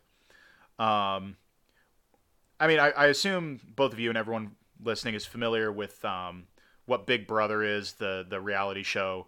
Originated in the UK. Yeah. The Celebrity Big Brother variation, I don't remember if they ever did it in the US, but I know they did in the UK. Yeah, I think like Gary Coleman was on one. Yeah. So in the UK version in 2005, one of the celebrities staying in the house was Bridget Nielsen. Bridget Nielsen, some of you, if you really know your celebrity gossip lore, was for really not that long married to Sylvester Stallone, and they had a pretty messy and well-publicized divorce. And one of the things that was well-publicized was that she and Jackie hated each other, never got along. And so the producers of Celebrity Big Brother in the UK decided a good way to shake things up and to fuck with Bridget Nielsen was to have Jackie Stallone come on the show unannounced. And God. What happened? Because, like, you know, I'm sure they're seeing, like, you know, it's Big Brother. We want, like, these wild conflicts. We want things to get as crazy as possible. Who knows what'll happen with these two in the same house? What wound up happening is fans voted Jackie off the show immediately, like within like 4 episodes. So even the absolute sickos who watch Big Brother thought Jackie was too annoying to keep around. Oh, God. So that was by the mid-2000s. She's well into her 80s at this point. It's like, she was born in 1921. All this happens when she's like a woman of a certain age, you know? Yeah. And she pretty well exits the spotlight and kind of just lives quietly to wind down her life peacefully. She passed away, passed away peacefully, actually in September of 2020 at age 98. And so this kind of leads me into what my big question is, because if she was still around and doing her thing, I would earnestly suggest that we try and get an ass reading from Jackie Stallone. Unfortunately, she's no longer with us, and so she can't do that. So I would pay for a ass reading. The next best thing, let's do a little bit of a self-evaluation. My big question to the two of you, what do you think that your ass says about you? Well, it says that I'm a big fan of pastries, particularly donuts, and also that it would probably tell that I have a specific favorite chair, the one I'm sitting in right now. I think she could probably tell that. And that I spend a fair amount of time working from behind a desk. I think she could probably figure that out as well. Wouldn't it be bad if you sent in a picture of your ass to get a reading from Jackie Stallone and she just sent back a letter with just like a frowny face or a bunch of question marks? I always knew I was super white, but now I know. I feel like my ass. I imagine that if I could be a rumpologist for a minute, I imagine that our asses tell a story the way that trees tell how much rain came in a certain year. And I imagine just like the fart lines in my ass are very, very large. Fart lines? You know, like you've got the ring lines in a tree to see how how much water I got. Like I've got like big ass fart lines for like how much gas I've had Yeah, throughout the years. Jack and I consumed nothing but beer and pizza all weekend, so that this weekend would definitely show up as a blip during that ass reading. Cody can I feel like attest to there was a it. definite uptick. Cody can attest to it. I had nothing but pizza and beer all weekend. I farted on his couch all goddamn weekend. Uh, yeah, But Now I know what this, to get Cody for his birthday, a new couch. yeah. I can attest that my ass would say that my carbon fat intake is far too goddamn high, and I should probably cut back. But fuck that. Well, yeah, good self-evaluations both. I appreciate you both being honest with yourselves. I also appreciate that I almost got Alex to do a spit take again, and one of these days I'm going to get that. Just the phrase "fart lines" is really something. And Yeah, it could mean a bunch of things, and none of them are good. and that's to close out this bit. That's yet another tribute to the women out there by showing how fucking stupid that we are. Yep. Yeah, we appreciate that you are, for the most part, not like this. Yes. All right. Well, that's our second gal of the episode. But that's not all. We have a third gal. I know, crazy, right? So for our third and final gal of this very special episode, we turn to Cody. Cody, who's your gal this week? My gal this week is Alice Roosevelt Longworth, daughter of former U.S. President Teddy Roosevelt. Became something of a public figure in America just kind of by virtue of having a father that was the president, and by all accounts just had such a big personality that she wound up making a name for herself in the American kind of pop culture bubble that existed at the time. You could probably do like an entire podcast series just devoted to presidents' kids. There are some fascinating characters. Absolutely. This is I would be shocked if this was the last time we used a president's offspring as the topic. Alice Roosevelt Longworth. The reason that, and one reason I'm kind of glad I'm going last here is I think that this probably ties in more closely to some of the gender issues in terms of the way she was talked about in the media. You think that women can't get a fair shake in the media now? Holy shit. Go back quite a few decades, and it just gets worse and worse.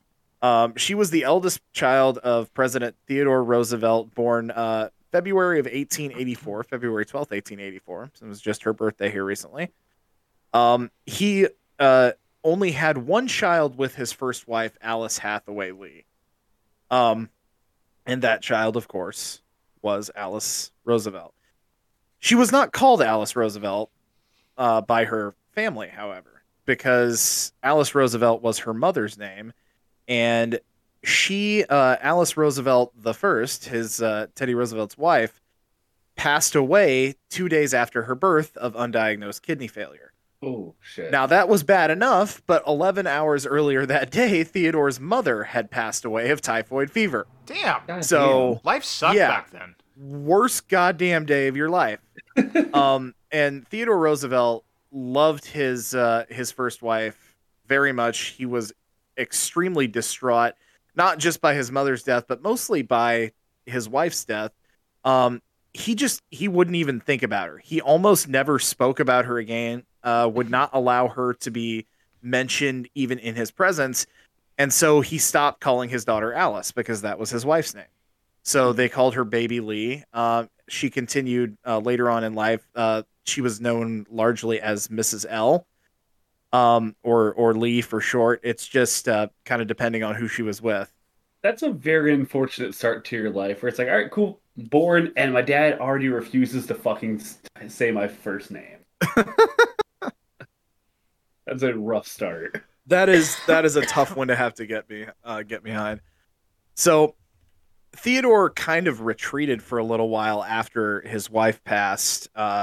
He went out west. He spent a couple years living on his ranch in North Dakota, and he left Alice in the care of his sister Anna, who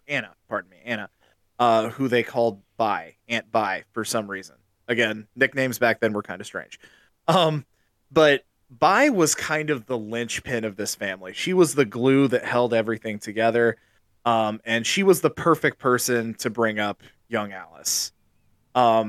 Theodore, of course, wrote to by and Alice all the time, tried to, do the best parenting he could while he was out kind of letting himself heal and getting away from the public eye for a while. But Aunt Bai was very intelligent, extremely well read, had a huge collection of books, and she cultured all of this into young Alice. Alice read voraciously, became very smart, as we will see later on. Now, eventually, Alice would move back in with her father after he married his second wife, Edith Caro. So Alice had 5 more half siblings through this marriage, but she was always the oldest. That marriage lasted until Theodore's death in 1919. As Alice became a little more independent, started growing up, as teenagers want to do, she kind of had some conflict with her parents.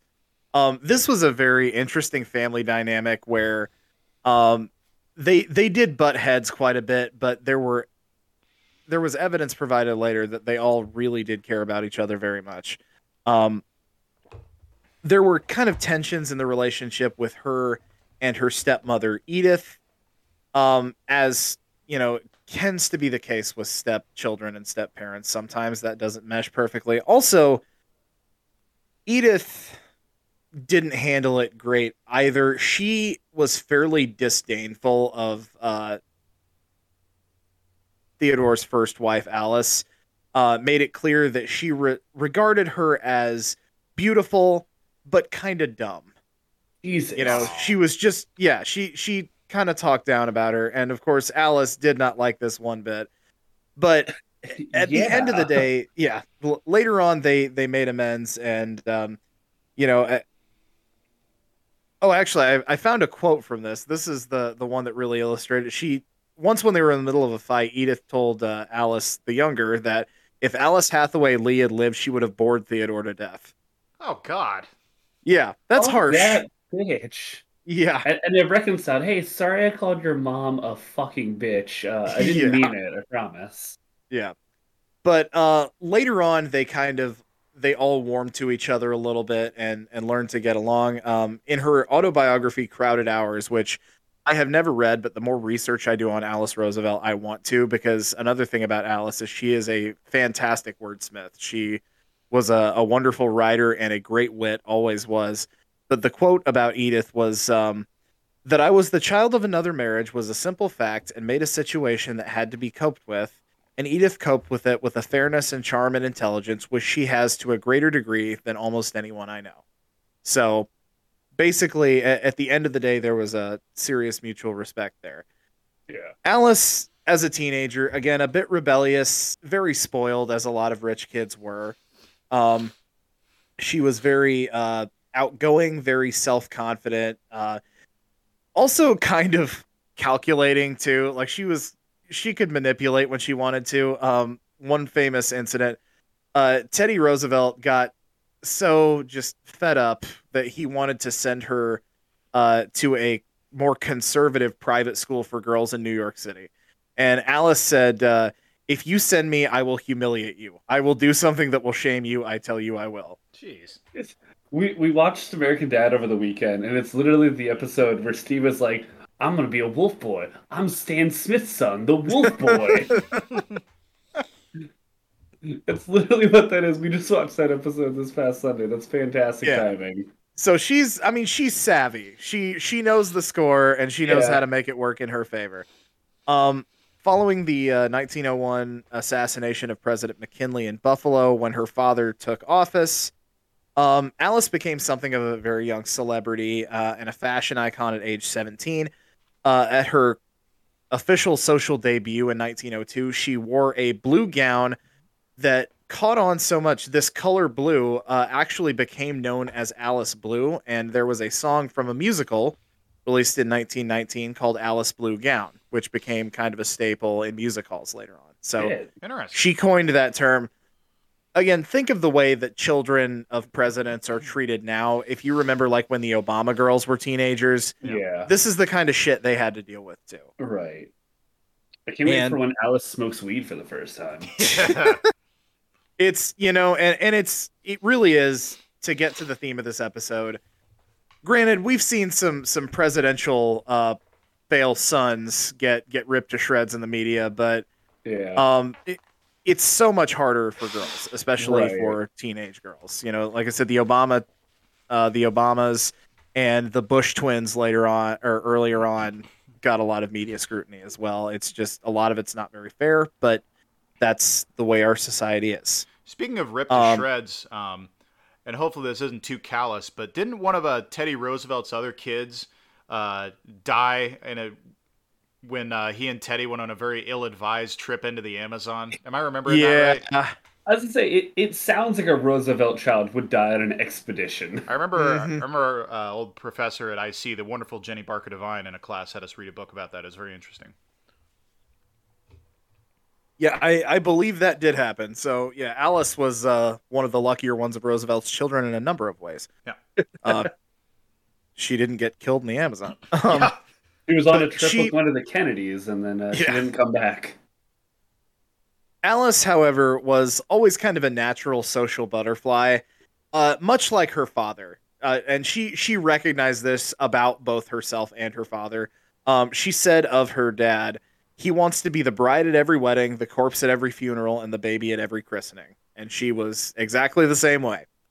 But she was still very endearing to a lot of people because, like I said, she's very smart and very savvy with media. She knows how to be charming and make a good impression. She was very popular with the American people. They nicknamed her Princess Alice. Oh, maybe slightly condescending, but the intention was good. Yeah. Yeah.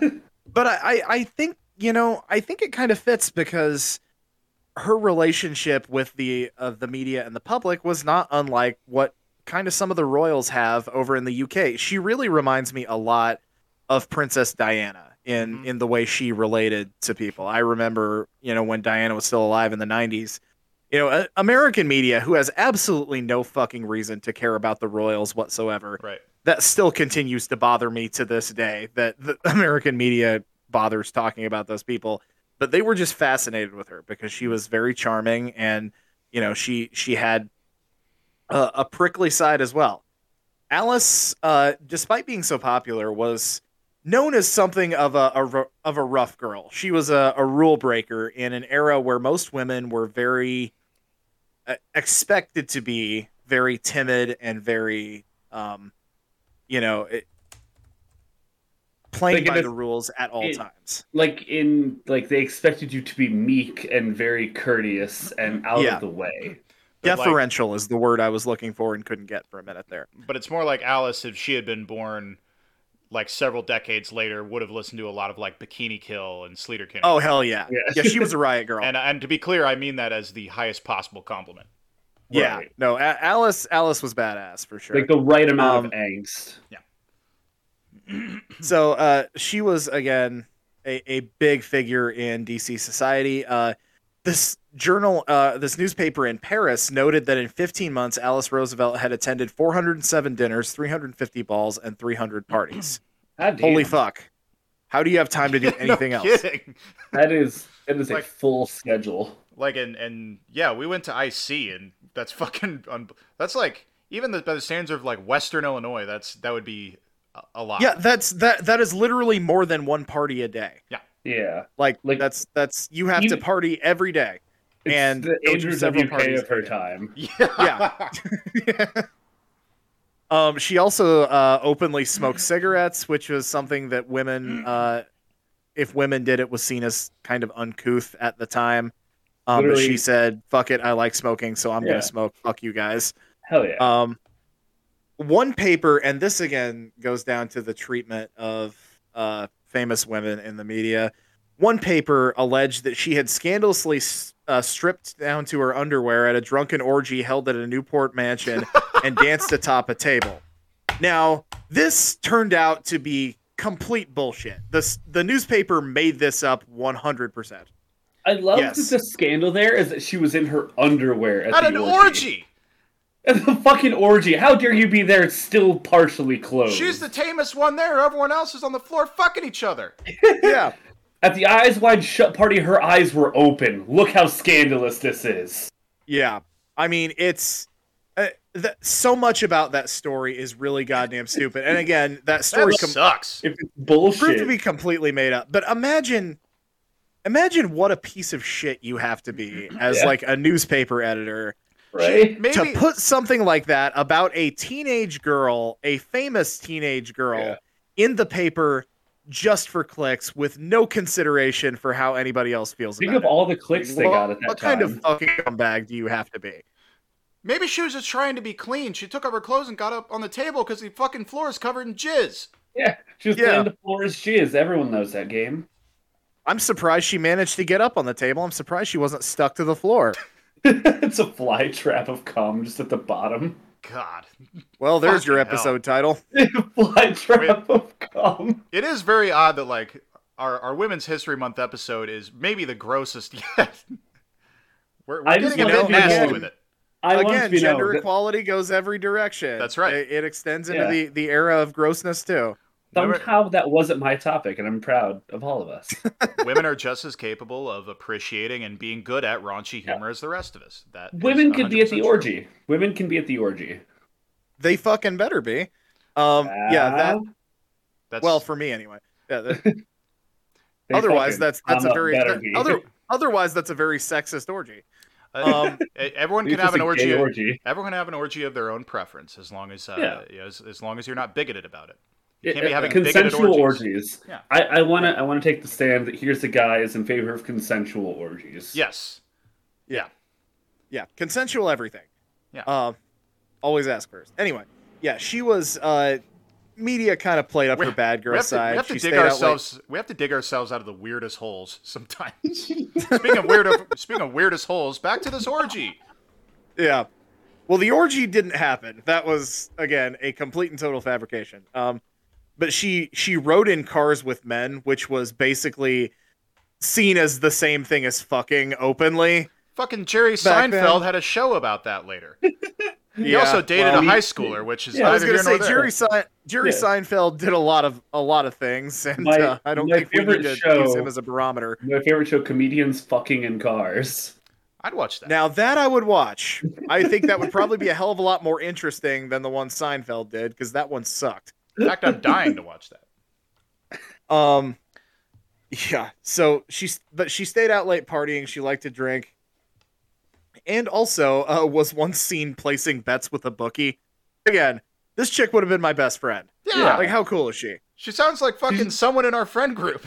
Yeah, exactly. She sounds like someone we would hang out with. She also had a pet, one of my favorite White House pets of all time, a pet snake named Emily Spinach. The precursor to Cabbage Henry.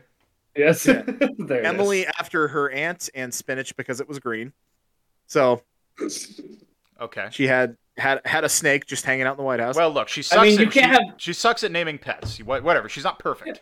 Look, you can't have a snake just named Emily. You have to have something else attached to it. So Emily Spinach is the name. I actually think Emily Spinach is kind of a cool name until the explanation for why. If she just named it Emily Spinach because she thought it sounded good, cool. That's awesome. That's quirky. I like it. It's a green snake. It's Emily Spinach. She also, people kind of criticized her, although not her dad. Her dad loved this, but, he wouldn't admit it to many people, but he did actually like this. She frequently would just walk into the Oval Office and give her dad like her commentary or her take on something that was happening. And a lot of like, if he was in there in a meeting with somebody, a lot of them thought this was highly irregular for anyone, but especially a woman but especially a very young woman to be doing this. He did get annoyed at some point. Author Owen Wister, who was a friend of President Roosevelt, said after she interrupted their conversation one time, he jokingly threatened to throw her out the window.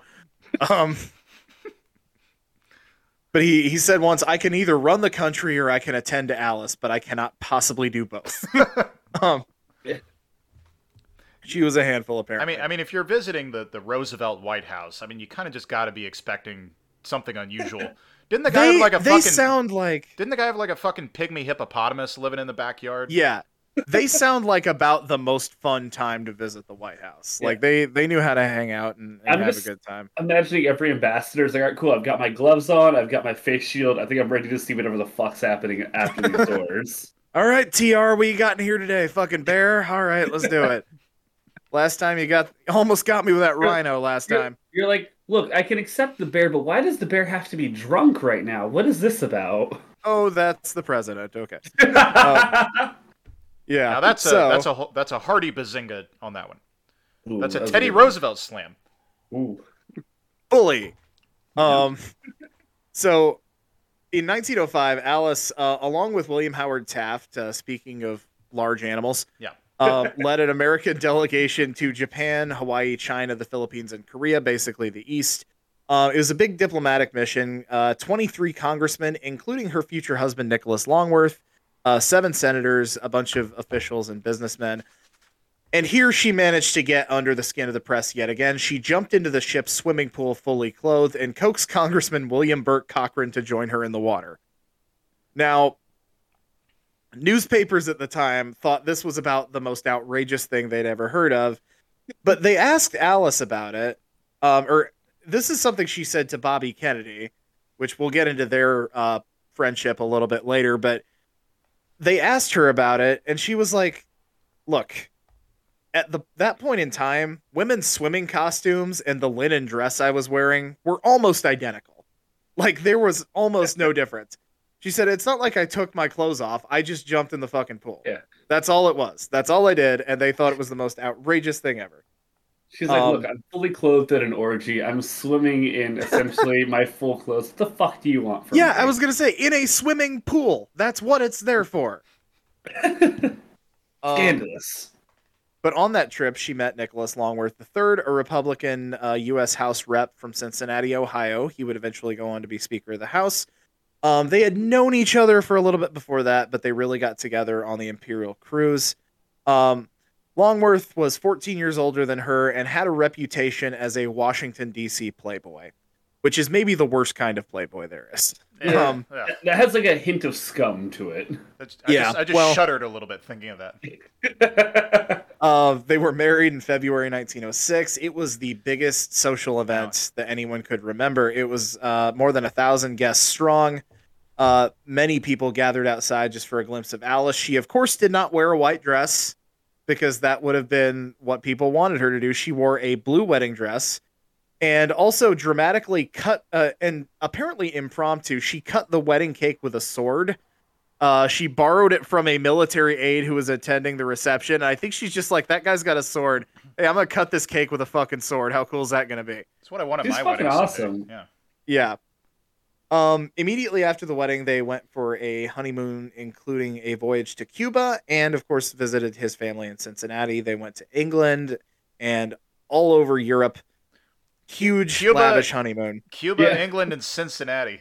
I like how you were just like Cuba and of course Cincinnati. Like, well, yeah, he's from there. You got to stop and see his parents, but I'm guessing they stayed about 5 minutes. Maybe stopped and had some Skyline chili and went on their way. Yeah, they arrived in Amsterdam with horrible diarrhea. They got something there that'll fix you right up, let me tell you. They showed up in Joe Burrow jerseys, ecstatic to be a part of the local scene. So in marrying Longworth, Alice became even more entrenched in the political world, not just socially, but she kind of actually started to be a face of the political establishment. She, of course, supported her father when he ran as the Bull Moose presidential candidate in the 1912 election. Her husband, however, was a protege of William Howard Taft, who was running for re-election on the Republican ticket, so they were a house divided. Also, her husband, Longworth, narrowly lost his House seat that year to Stanley Bodle, just very briefly. This did not last very long, but... that doesn't bodle well. Haha. Bazinga. I'll give you a mid-bazinga on that one. Work with what I got. JackJohn, I'm gonna want to talk to you after the episode is over. During this 1912 election cycle, Alice appeared on stage with her father's vice presidential candidate, Hiram Johnson, who was running, again, directly against her husband, Nicholas Longworth. Longworth lost by about 105 votes, and Alice joked that she was worth at least 100 of them. And in retaliation, he sliced his dick off. I've heard that's how many callbacks can we jam into this episode? I've heard cutting someone's dick off is what you do when you lose by 100 votes. Yeah. It's a very, very old, like, kind of like, if you're gonna be part of the system, you gotta know that you gotta do this. That's the old-fashioned way of doing it. So yeah, Longworth was again elected to the House in 1914 and remained there to the rest of his life, but that basically broke their relationship. Her openly campaigning against him. I can see how that would cause a problem. I've seen that episode of Family Guy, yeah. So during their marriage, after this point, they basically were married just kind of on paper and in public, but it was accepted that they both were messing around with other people all the time. She actually wasn't super allowed at this point, was it? I mean, in Washington, again, you have to remember that this is the American aristocracy. Right. So but they can do things that most people can't. Right, but generally divorce is like incredibly taboo, even for her. Right. Yeah, divorce would have been a much bigger deal than her just continuing to openly have affairs, which is what happened. Right. So what they did, they established the White House's first ever polycule. I mean, she did have a very long ongoing relationship with another Senator, William Borah. And the diaries that they found from Alice indicate that he is probably the father of her daughter, Paulina. Scandalous. Which she was aware of. And again, Alice had a very dark, sometimes cutting sense of humor. Even in this kind of sensitive situation, she joked that she wanted to name her daughter Deborah, as in Deborah. Oh, God. I fucking love this woman. Another gag that became a running joke is that her daughter Paulina was nicknamed by the family. They called her Aurora Bora Alice. Jeez. May I see These it? people are punny on top of everything else. They're cutting in on our bit, goddammit. Yes. Yeah. So after her dad became president, she really kind of let loose, or after her dad left office, she kind of really let loose with some of the more goofy public screwing with people behavior. She apparently, after the Roosevelts moved out of the White House, Alice buried a voodoo doll of Nellie Taft in the front yard. Oh, jeez. Just for shits and giggles, just to fuck with them. I hope that's still there to this day. I don't know. I really don't know. The Taft White House would later be the first, but not last, administration to ban her from the White House. Just a picture of her, and it just says, "Do not allow entrance." Yeah. She also got blackballed during the Woodrow Wilson administration because she made a dirty joke at his expense, which got her immediately banned from. So during the Great Depression, their family, like a lot of families, lost a lot of money. She started having to actually supplement her fortune a little bit. She started appearing in tobacco advertisements. She also published her autobiography, Crowded Hours, which, again, I'm putting that on my list of things to read. But I would, if you're interested in Alice Roosevelt Longworth, I would suggest that all of you read it as well, because it's apparently really, really good. She was known still for her wit and charm. They could cut down her opponents to pieces and make her friends die laughing. Whatever. She's just kind of like Oscar Wilde and Winston Churchill. She just always had the right quip ready, apparently. When her cousin, actually, Joseph Wright Alsop V, who was a columnist, claimed that there was grassroots support for Republican presidential candidate Wendell Willkie to defeat FDR, she said, yeah, the grassroots of 10,000 country clubs. Damn. Fucking she's sharp with that. She's spitting. But she also, her cousin Franklin Roosevelt, was not really her favorite. Those two segments of the Roosevelts had very different politics. Yeah. The Roosevelts, like Alice came from, were more conservative. Of course, FDR was a very progressive president. She actually publicly proclaimed in 1940 that she said, I'd rather vote for Hitler than vote for Franklin for a third term. That one Well. didn't age as well as a lot of the No. other stuff. But some of her politics were a little iffy, but you just got to remember the time. It's like one of those like RPG pings where it's like you say something and it's like everyone disliked that. So yeah, Alice actually though helped Franklin win in 1944 because of her sense of humor. Again, she was an equal opportunity offender. She'd fuck with anybody.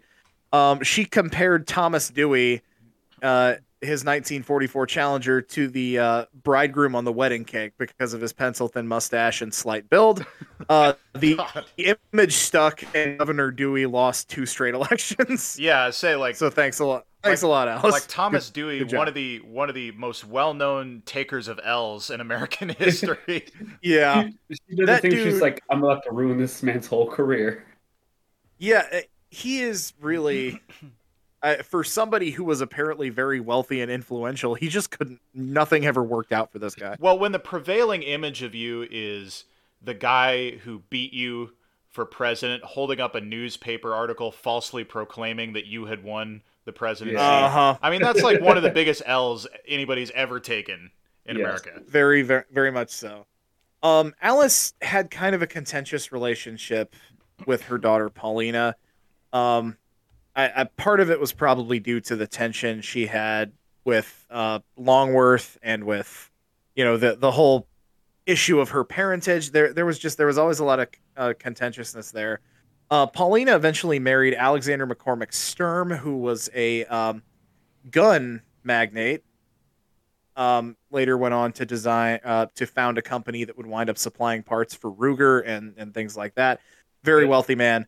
Alexander died in 1951, and Paulina actually died in 1957 from an overdose of sleeping pills. It was a very tragic death.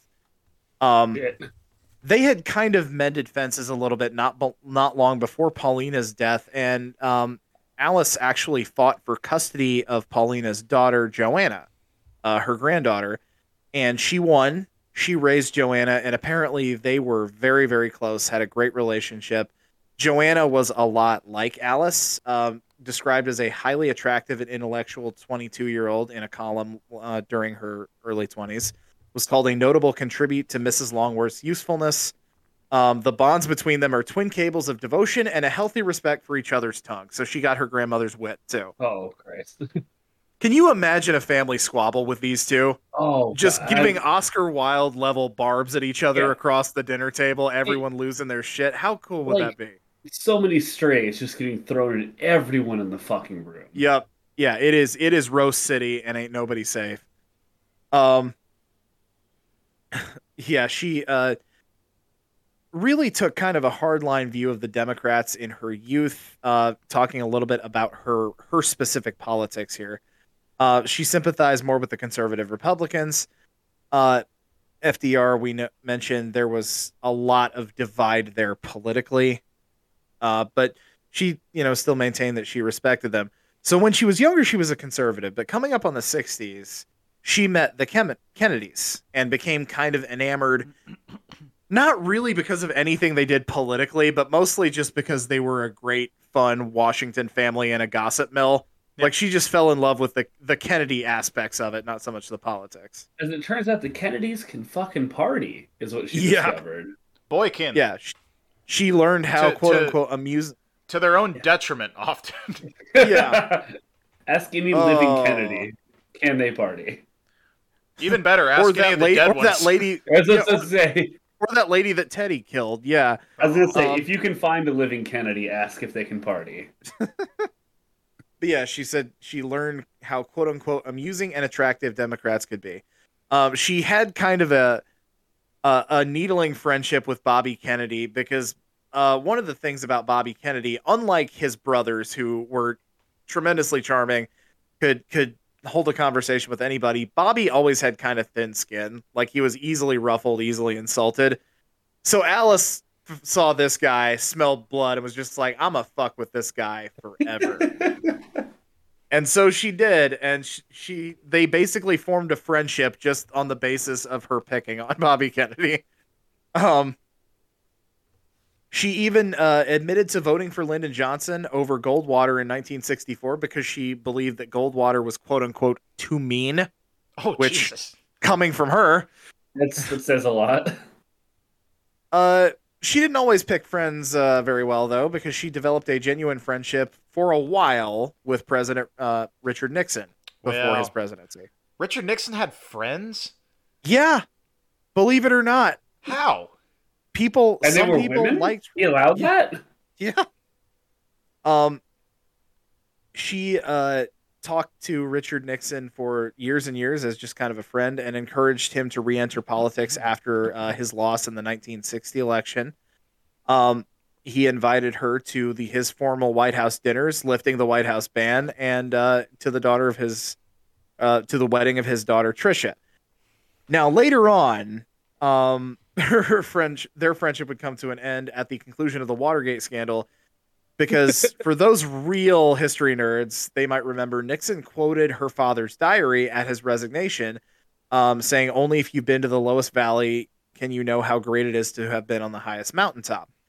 Now, the problem was that was a quote from Teddy Roosevelt's diary about the death of Alice's mother and his mother in the same day. Right. And him appropriating it for this was, for lack of a better term, shitty. Yeah. So apparently, it's what a lot of people in that space would consider a dick move. Yeah. And she apparently was literally just screaming curse words at the TV screen the entire time this happened. That's like her friends that were there are like, yeah, she was cussing out the TV the whole time he was on. It was hilarious. She did go through a period of ill health. She suffered a broken hip in the mid-50s. 2 different breast cancer diagnoses. She underwent 2 different mastectomies at different times for 2 different incidences of breast cancer. So health was not great. Yeah.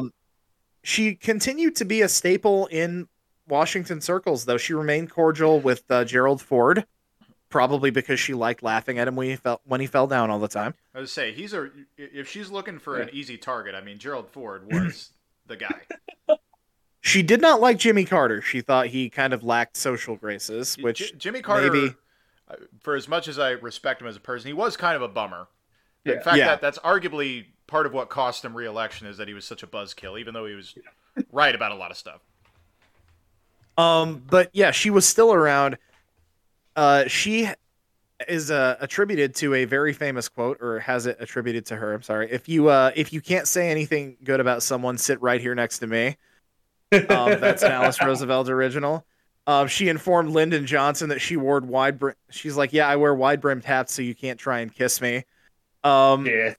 When a well-known Washington senator was discovered to have been having an affair with a young woman less than half his age, she famously said, "You can't make a souffle rise twice." And my all-time favorite, and Alex, I think you'll appreciate this one. Senator Joseph McCarthy ran into her at a party and jokingly remarked, "Here's my blind date. I'm going to call you Alice." He thought that was a real charming line. And she said, "Senator McCarthy, you are not going to call me Alice.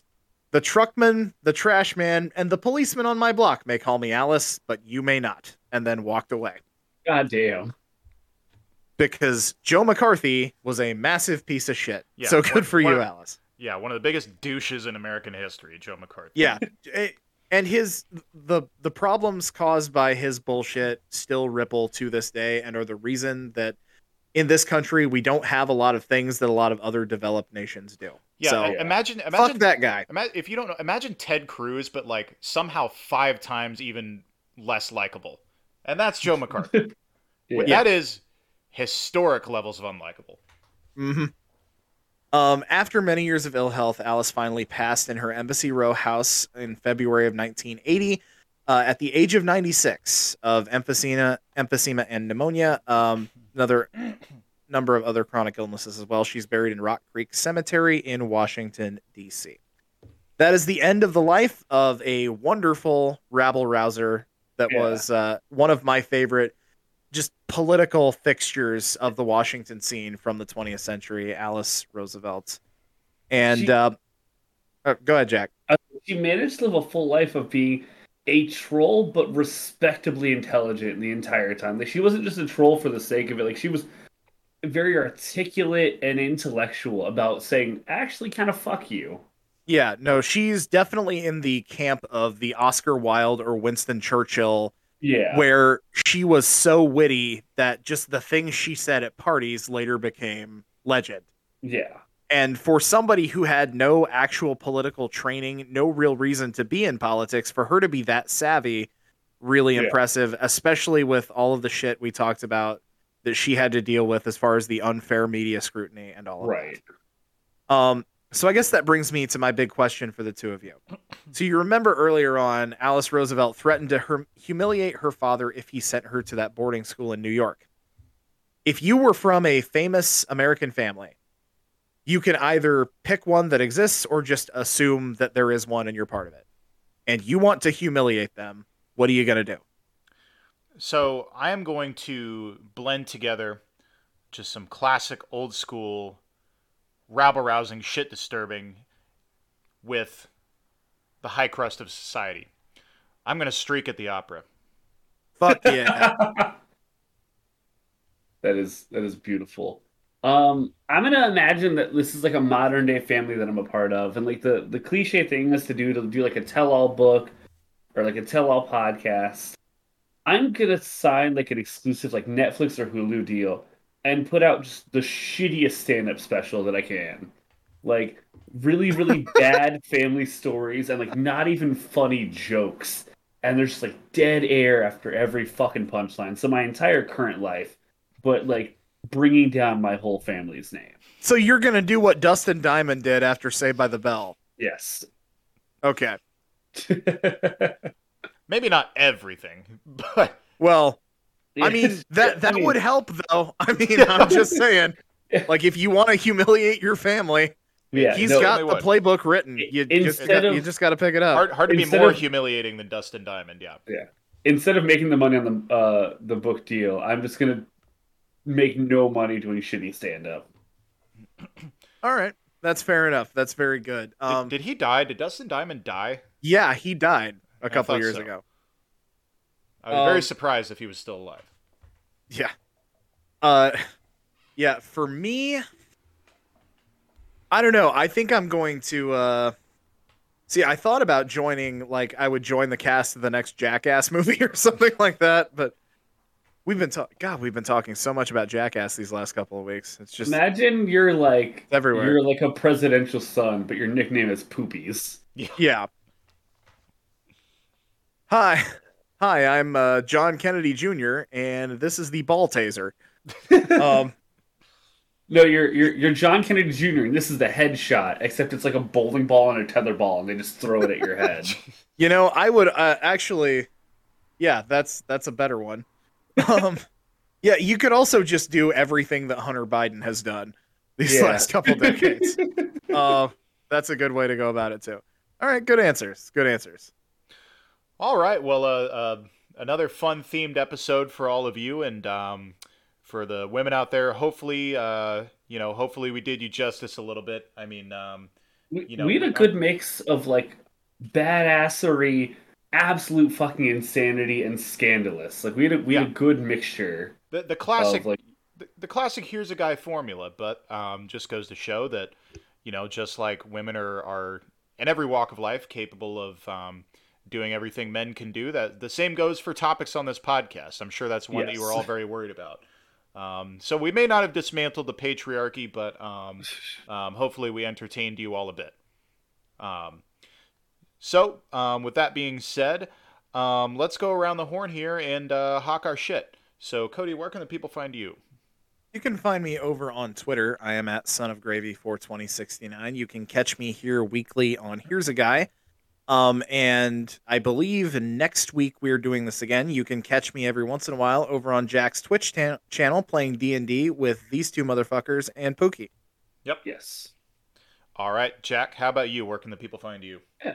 You can find me on Twitter at JackJohn. You can find me playing a bunch of dumb shit on Twitch at JackJohn Plays Games.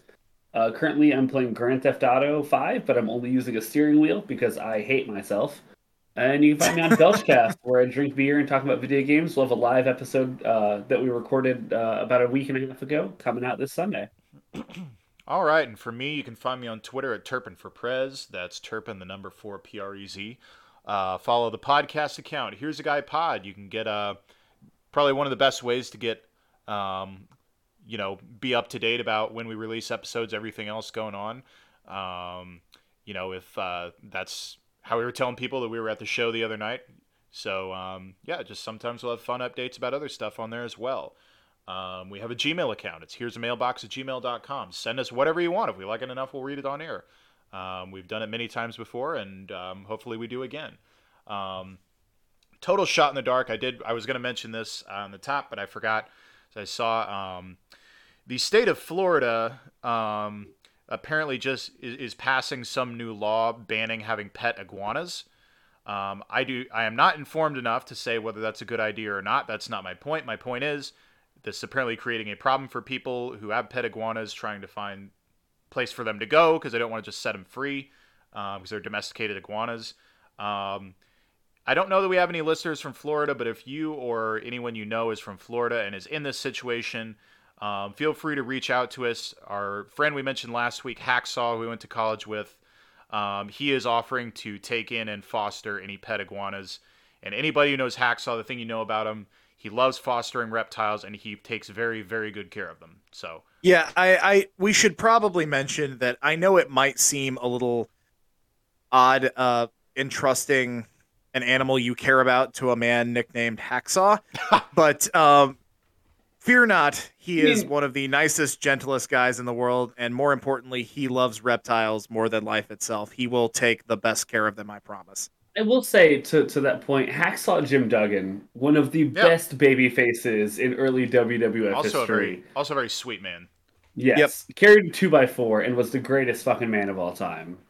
So shout out to Hacksaw Jim Duggan. Yeah, and also regular Hacksaw. No idea if any of our listeners or anybody they know are if that's going to apply to any of them, but wanted to throw that out there just in case. So, okay, to wrap this up, I said, if we have any viewers from Florida, thank you for sticking with our shit. I'm pretty sure we badmouth Florida like once every 2 episodes. I'm sure they're used to it. So great themed episode. So to wrap things up, Cody, do you have a tagline for us? I do indeed. All right. Well, thank you all so much for joining us. We plan on being back with you next week, so hope to see you again. And so to wrap things up, Cody, hit us with that tagline. Good night, everyone. Happy Women's History Month, and remember that misogyny is for douche fucks. That's right. Bye, daddies.